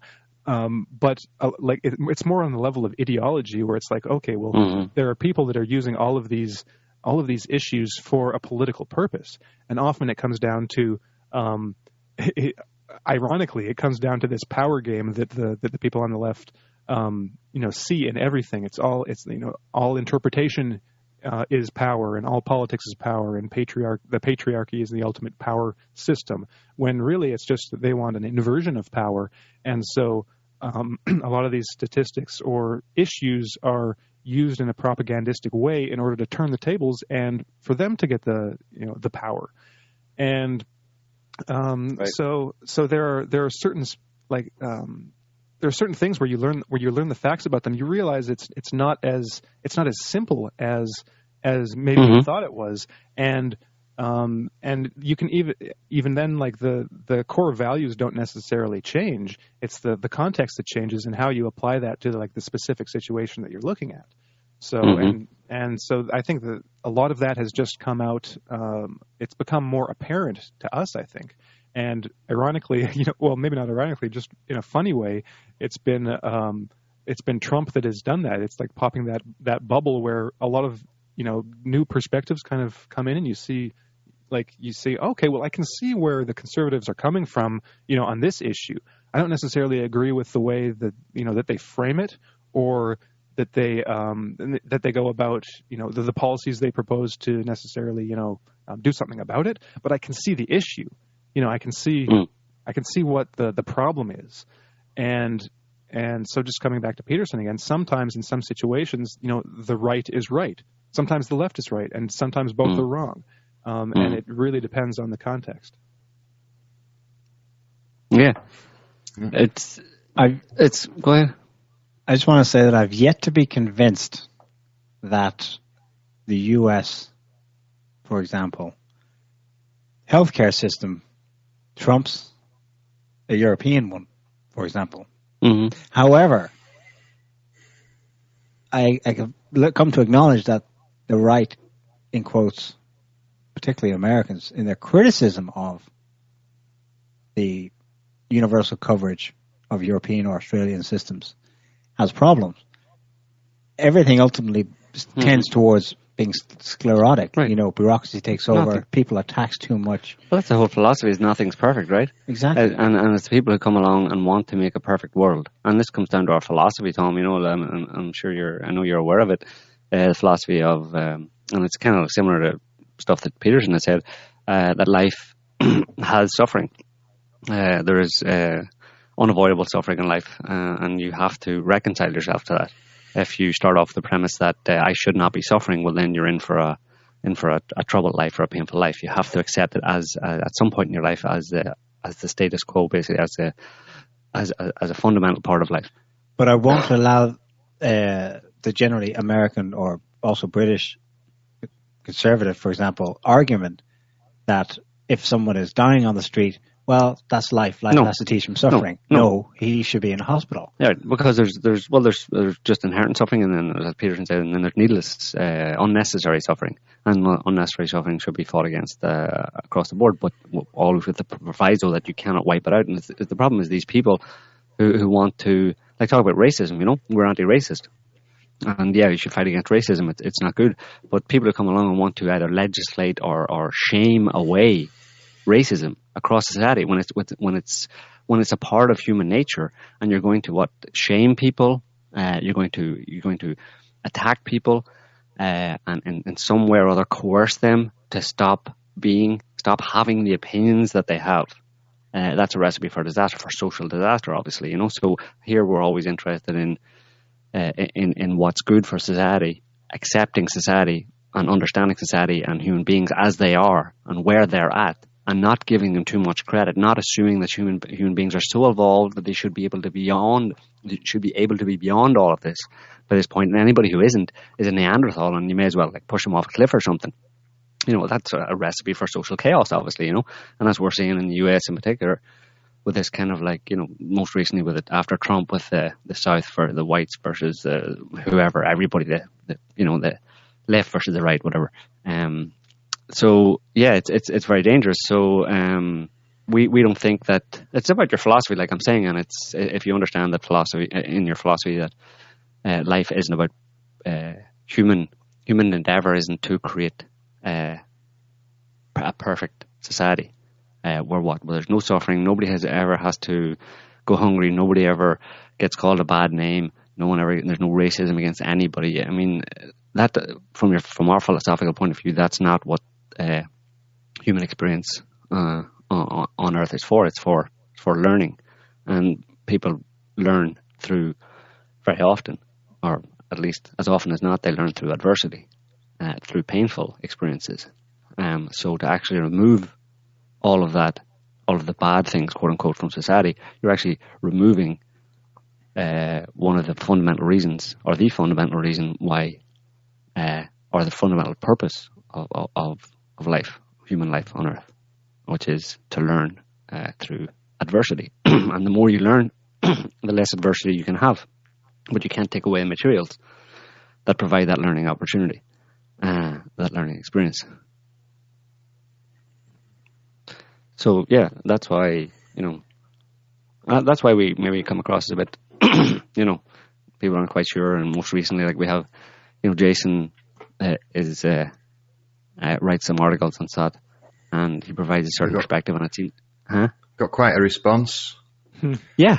And I say to people who say, "What are you doing? What's SOT doing with this person? What is he writing about? Why is he saying this stuff? What do you have this person on your payroll for?" You're not on our payroll for a start. But secondly, he's there because if he provokes that reaction in that one person who read that article of his, if he provokes that reaction, well, surely there's opportunity there for you to think about something. If he provokes such a strong reaction from you that you want him banned, you want to put him in prison, give him 20 years in the clink, for what he said, you might have something to look at there in terms of, because there shouldn't be too many things that provoke you to say that. You should be understanding, not understanding, but you should be able to accept and look at and perceive all opinions, and then more or less calmly give your judgment on it. You might be attached. You might be attached to a belief. Yeah, absolutely. And that's a service to people. That's why I said if the more it provokes people, because there's not much point in preaching to the choir all the time. And I think the more people we have who can present things in a way that might jerk some change here and there, then that's only a good thing, as long as it's a reasonable perspective and it's not pathological in any way. Then it's all to the good. We want to continue to question our beliefs. All right, absolutely. You should always be questioning them. Yeah, and how are you going to question them if you don't have people to come along who provide information that force you to think in a different way? It doesn't mean you have to accept that the way that they ask you to think, but it's usually useful to think about that and say, weigh it up, and then you learn more about yourself and your own assumptions and your own beliefs. But Tom, one of the biggest things that I've kind of taken away from this last year of ideological madness has been just how determined certain interests are in creating divisiveness among people, and how kind of how thought through and premeditated and supported and financed all of that is. And we're seeing it absolutely across the board. And that's why it's so important to look at all of it and kind of determine, what its virtues are and what its fallacies are. I mean, you look at Antifa, it's the social justice warrior equivalent of ISIS in the United States. Black hoods and all. It's meant to create divisiveness among people. And I think this is a phenomenon that we're just seeing more and more of. We've seen it in immigration. We've seen it in politics. We've seen it in all kinds of spheres. So that's a biggie. I think it's to recognize that kind of thread in so many of these stories, that this is a kind of a manufactured, a lot of it, by intelligence agencies as well. I mean, we've read so much about controlled opposition. It makes I can tell you, there are still articles that we publish on SOT that make my head spin. where I'm realizing the kind of man behind the curtain in so many ways, and sometimes it feels like it's for the first time, or it's in a new way, a new novel way that I just didn't consider. So in that sense, it's a really valuable tool. I don't think it's possible to ever get to the bottom of it, but we're certainly farther along in many respects than a lot of than where we were, and perhaps and certainly a lot of other places. What do you think, Tom? I think that's a nice summation. Yeah. Okay. Yeah. But anything else? You got anything? Anything more to add? Just have a nice Christmas and New Year. Okay. You too. Tom. You too. Thanks for the show. Right. No problem. Take care. Okay. Bye. Take care, Tom. Bye. All right, let's go to the last one. Storm Rider. We're having some problems connecting with Storm Rider. Storm Rider, if you're listening, you're still in the checking volume phase. So I think there might be a problem, maybe with the microphone that you selected. So you have to make sure that you choose the microphone that you want to use from the little list that comes up when it asks to connect. So that might be the problem there. I don't know for sure. So maybe try reconnecting and see if you can find what microphone you're using and make sure it's listed there. And yeah, we'll just see if Storm Rider connects again. But until then, what else happened? Yeah. What else happened? Vegas. Oh, Vegas. Yeah, jeez. That was my worst month, October. My birthday's on the last day of September, and we discovered that one of our doggies was badly injured that day, and that was horrible. And then the next day was the referendum in Catalonia. We knew that was coming, so we're looking out for that.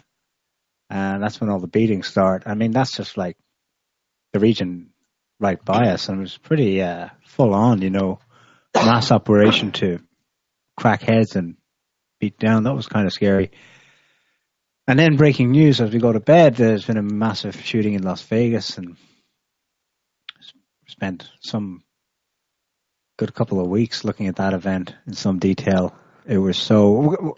At one point I thought Neil was going to get sucked into Google Street View, I would go over his computer one time and I'd say, where's Neil?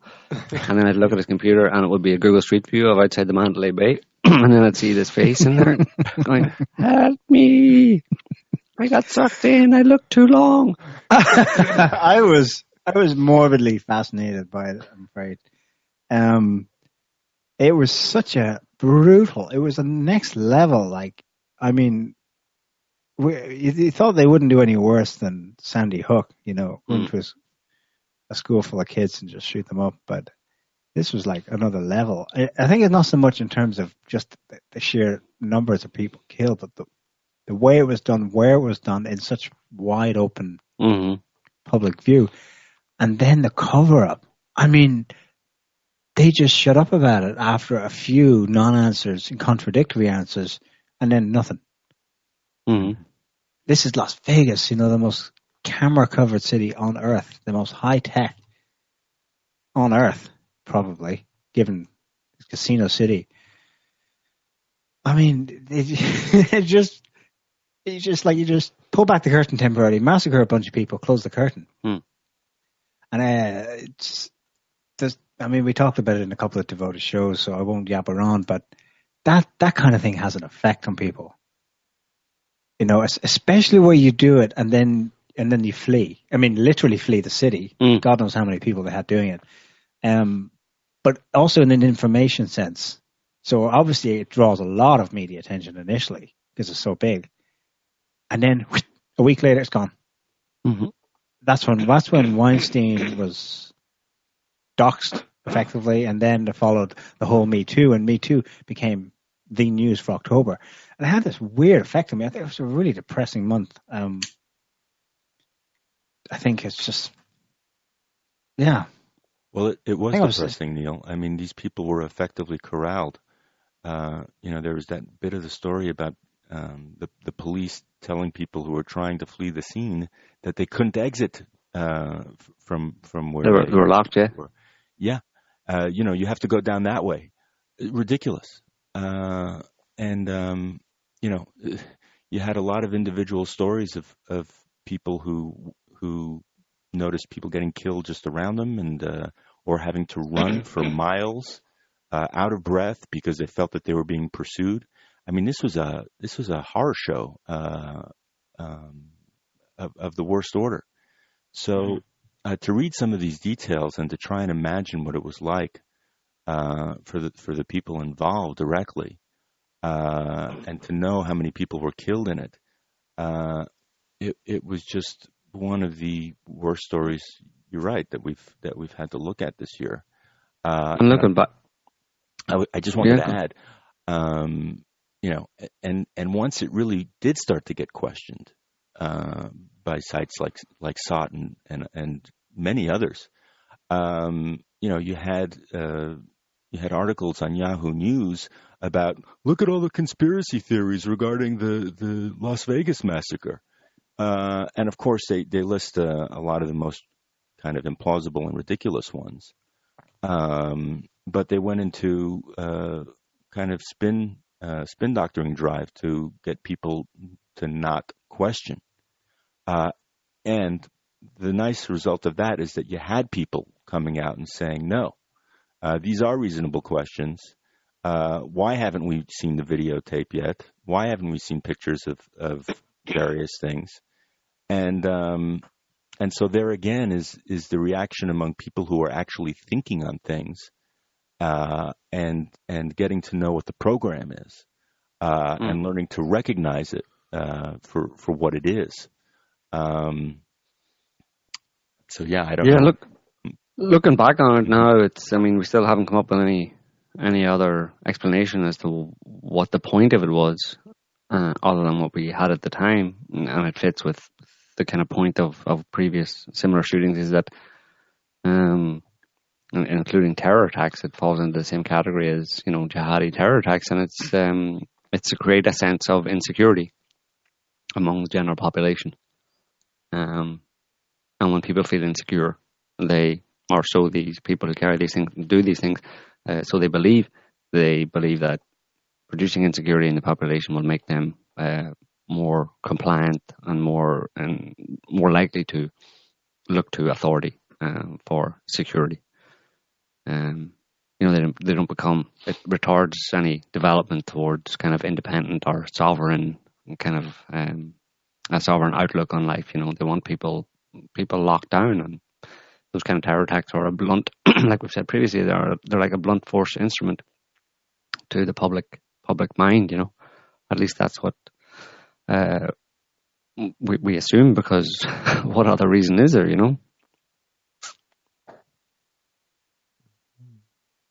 Yeah. So no chance, no movement with Storm Rider. Storm Rider's connected again. The thing is, I'll just tell a little technical stuff. So if Storm Rider's listening, you might be able to figure something out. So we're getting a connection fine with you, Storm Rider. It's just that, or you're connecting, and you've chosen your microphone, and then it's asking for you to check your volume. So this is the part where you speak test into the microphone, and that should then make the connection go live, but you're stuck there. So that means that the sound from your mic the sound isn't getting into your mic into the computer somehow. Maybe the mic is turned off, or maybe you haven't selected the right mic from the option list. Maybe the volume is turned down too much, but for whatever reason, we're not getting the signal from your microphone. Oh, there he is. We got him. Yes. Storm Rider, hello. Can you hear us? Yes. Can you hear me? Yes. I'm going to turn you up a bit. Oh. Okay. Hey guys, just checking in. Hi. Hey guys. Hi. Sorry about that. An explosion. Storm Rider, are you still there? A little bit of maybe a problem with the jack on. Yeah, my okay, headphones. there. Yeah, don't move. yeah, I'm hanging. Yeah. Where are you calling from, Songwriter? Hey, Republic of Macedonia. Ah, super nice. Super nice. Yeah. So what's going on?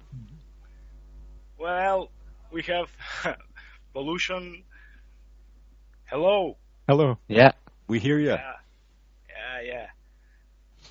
Sorry about this problem, but I'm working to fix this, but we'll see. It's working okay. Yeah, it's working now. Yeah, it's working. I'm hanging like it's okay. So Well, what do you have to guys, say, Storm Rider? You have a question or a comment? What? Yeah, I have some comments, but right now, first I have to fix my headphones. So Okay. maybe next. Hello. Hello? Yeah. Okay. Okay, guys. Thank you. Okay. Thanks, Yeah. Thanks, Storm Rider. Merry Yeah. Maybe next time. Yeah, maybe next time. Okay. Next time. Bye.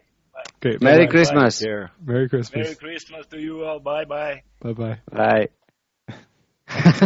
Well, that was the most interesting question Yeah, that we've was had great. yet. Do you want to take this? Yeah, Yeah, well, Joe, maybe you could deal with this. that's a difficult question. I think he said that there was some. I was going to say we have pollution. No, I heard pollution. Yeah, we have pollution. Well, pollution is a big issue. it is. Is it? Yes, it is. But we're not going to get into that right now. Yeah, maybe the only other thing we want to mention this year was there were some pretty serious, as usual, as it was the case during with recent years, environmentally. Stuff was going on, continuing to rock and roll. There was some flooding, seemed to be pretty serious issue this year. There were major floods in Peru on at least 2 occasions, kind of a month apart.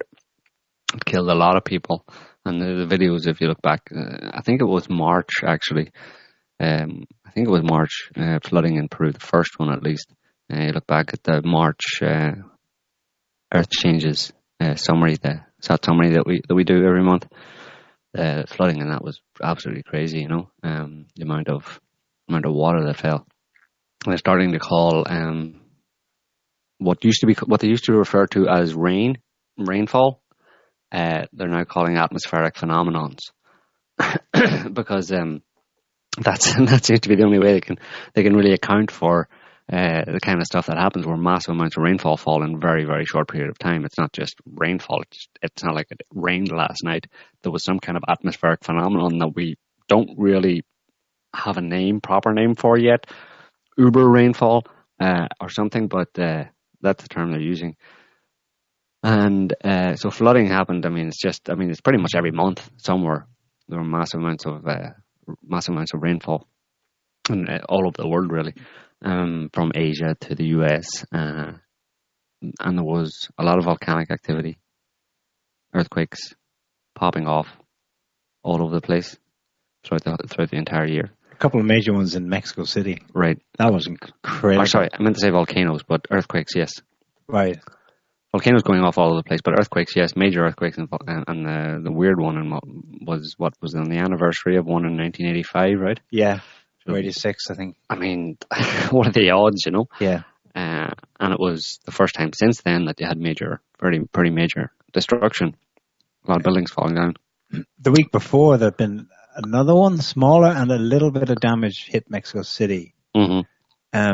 And Andres, one of our editors, says that a week later when the big one hit, on the anniversary of the last big one in the 80s, there had been they'd had a drill that morning, right, in Mexico City, simulating another big one.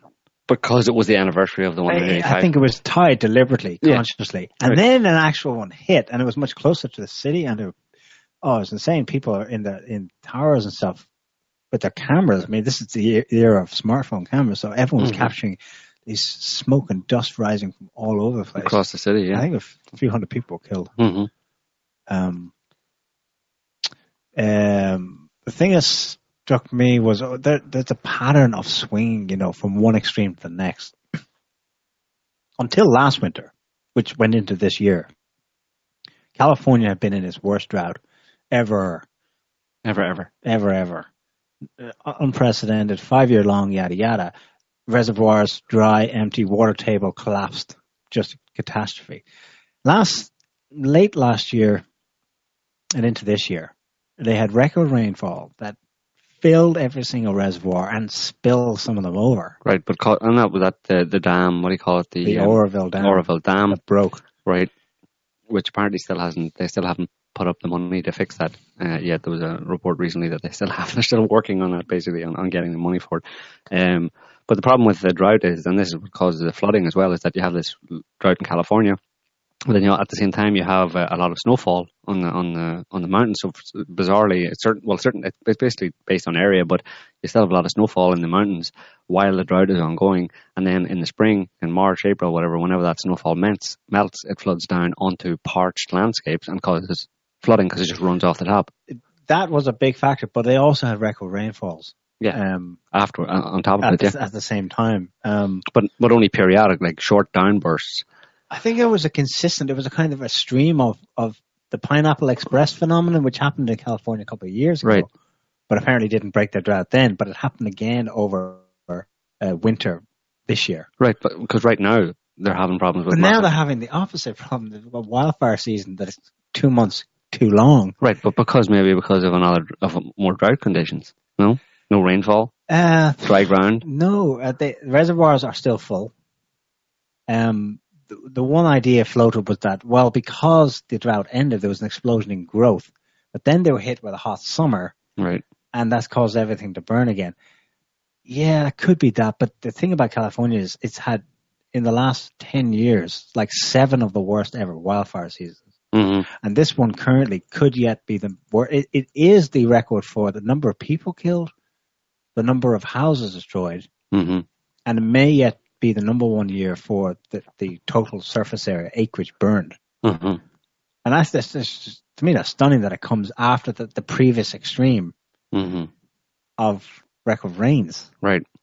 Bizarre. In the same year. Yeah. And it's probably a story that can be repeated on different scales in some smaller mm-hmm. localities, but also whole countries all over the world.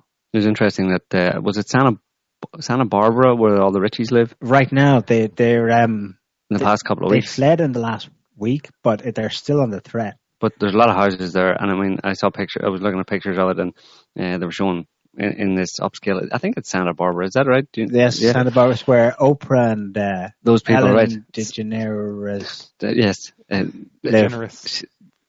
So those people, there's pictures of firefighters, and the caption under the picture from AP or whatever it was, firefighters help people in an upscale part of Santa Barbara, whatever, and nice big house and stuff. And what the firefighters are doing, and it was presented as firefighters fighting these fires, but what they're actually doing was carrying expensive paintings and other items out of these people's houses, right? So, I mean, it's an example of really where possessions are kind of put above, because obviously the fires are raging, and they could be off actually trying to put fires out in other places, but they're spending hours and hours actually going into these people, not just about putting the fires, they're going in to take out the valuable possessions. I discovered today why that's going on. There's a 2-tier system in the US, even when it comes to emergency services. People like Oprah and Ellen pay an extra insurance to AIG or similar. They have private insurance, and AIG then arranges for private hired firefighters to target their homes first, build dams, preventative fires, and if they fail, go in and or try and stay there and keep the place doused so it'll survive, and last resort, go in and actually remove the items. Right. So that's what's going on. It happened 2 weeks ago in Bel Air, and now it's happening in Santa Barbara. Bel Air was what I'm thinking of. Yeah. That's interesting. That you can pay, but some people will argue that that's fair enough. But you'd have to look at specific situations, I suppose. But if you can afford to pay for your own personal team of firefighters to keep your house and only your house,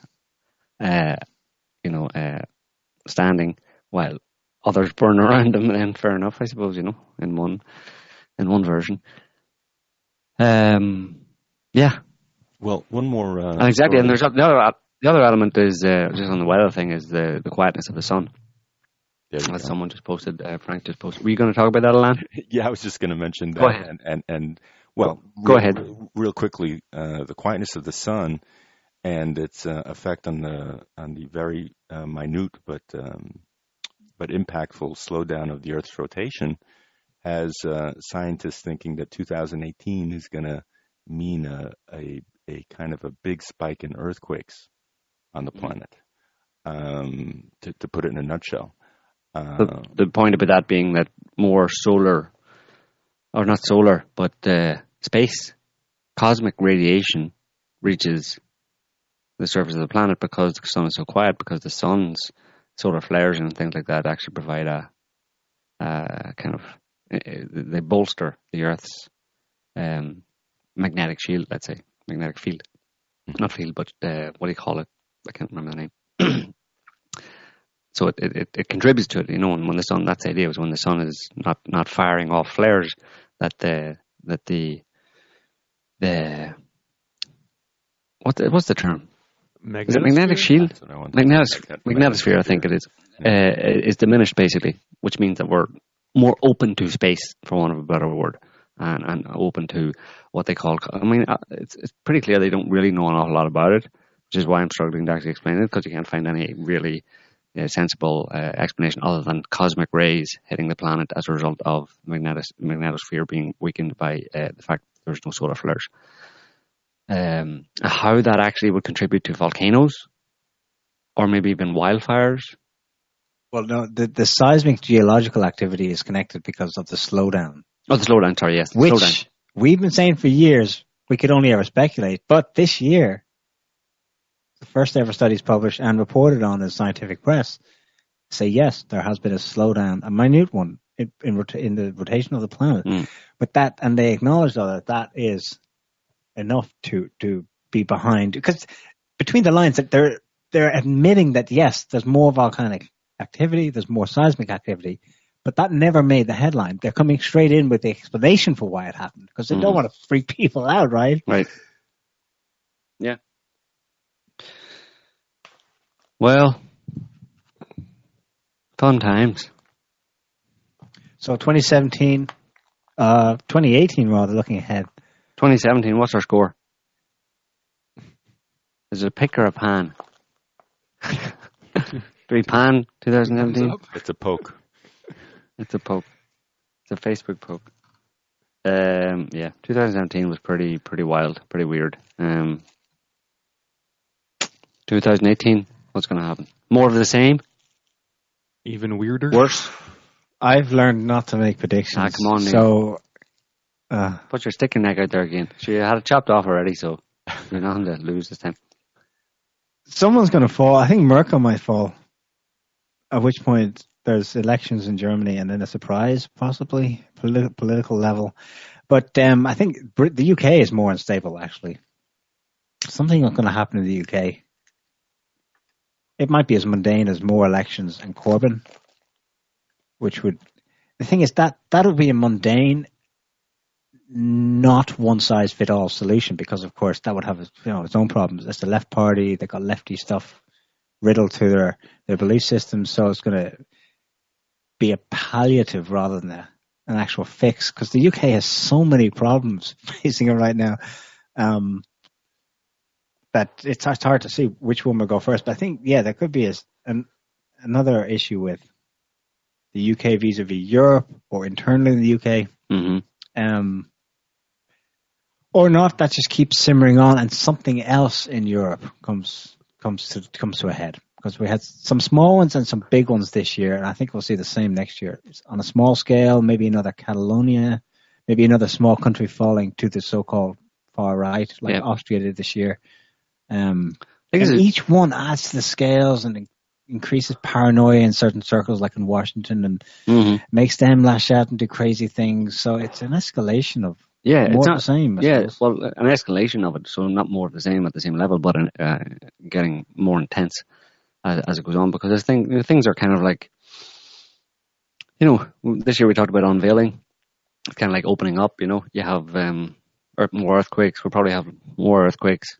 Certainly volcanoes are probably going to keep going strongly, as if this kind of solar minimum persists, and it could persist.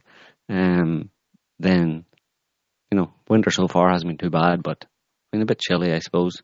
But we're not looking at an ice age just yet. And an ice age obviously is a term that is ill-defined and what it actually means. But as I think things politically are going to continue to go a bit pear-shaped. Things are going to be more and more chaotic in politics. I don't see any reason why we've got 3 more years of Trump, so I don't see any more reason why there won't be more attacks, or the continuing attacks on Trump will keep going, and which will keep the chaos taking over in the US and also in Europe, as you were saying, with more kind of separatist ideology and separatist movements springing up, and the Earth seems to mirror that chaos on a human level. So I think there will be a new ISIS too. It'll be called something else. That could happen. Because remember, as much as it's been defeated in Syria and Iraq, which is a kind of a plus on the scales for 2017, we also had a pretty chronic eruption of it in the Philippines. It was more or less dealt with, but they could go in and take over a whole city. Right. Apparently at a drop of a hat, because it was only because Duterte had gone to Moscow to discuss rearming the Philippines military with Chinese and Russian weapons. And suddenly, while he was there, he had to fly back home. So they still have the capability to shift and move stuff around and cause, quote unquote, border skirmishes or worse. Mm-hmm. Pretty much, I wouldn't say anywhere. They're cut off, obviously, in certain places in the Middle East, but it's still a big open world, and they still have resources. They've built up all this, jihadi manpower over the last decade. So watch out for it reappearing somewhere else, maybe in a different form. Mm-hmm. Yeah. East China. I'd like to see them try and do China. That would be an interesting, because you provoke a serious reaction, Yeah, I think they're hamstrung with China, though, in the sense that they can't do anything, but they have to accept the fact that they have to court China. They have to play nice with China as the breadbasket in terms of plastic breadbasket of the world. There's so much. China has so much. Has invested so much everywhere in the world, and in the US. It's you can't do anything about it. They're just afraid. They figure they can contain China if you can contain Russia, because you don't want, at the very least, you don't want those two teaming up with each other. And it's just a stopgap. But like we were saying earlier on, it's just putting off the inevitable, and we have to steel ourselves to just live through this ridiculous game that they're playing of refusing to accept reality, the intrusion of reality on their games. So yeah. Well, that may be a good place to. Yeah, let me just try something out here. Well, is that working? No. It is. Oh, it is? It's not loud enough, though. That's as loud as it gets. It's not playing through.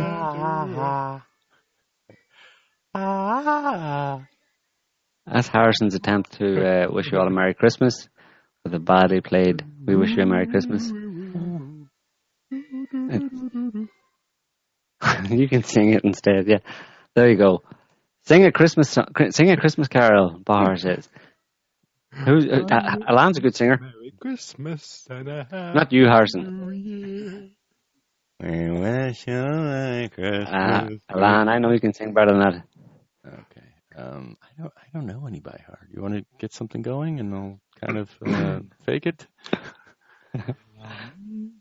Well, why don't we do that one? Why don't we do Dreaming of a white Christmas. I'm dreaming of a new ice age. Like all the ones we used to know. Like all the ones we never got before. Where is the Ice Age? We're still waiting. Where Eurasia I don't think it's ever going to come. Anyway. North America's smothered. I know. Be nice. And we're done. Don't be wishing bad things on the peoples of the world. Not at all. All right. I think we'll leave it there for this week, folks. Or, well, for this year, actually. Thanks for listening. Thanks to our callers. Hope you have a good holiday season, whatever you get up to. And we'll be back in the new year. Be safe, everyone. Thanks for listening. See you next year, everyone. Have a good rest. We'll be here. See you soon.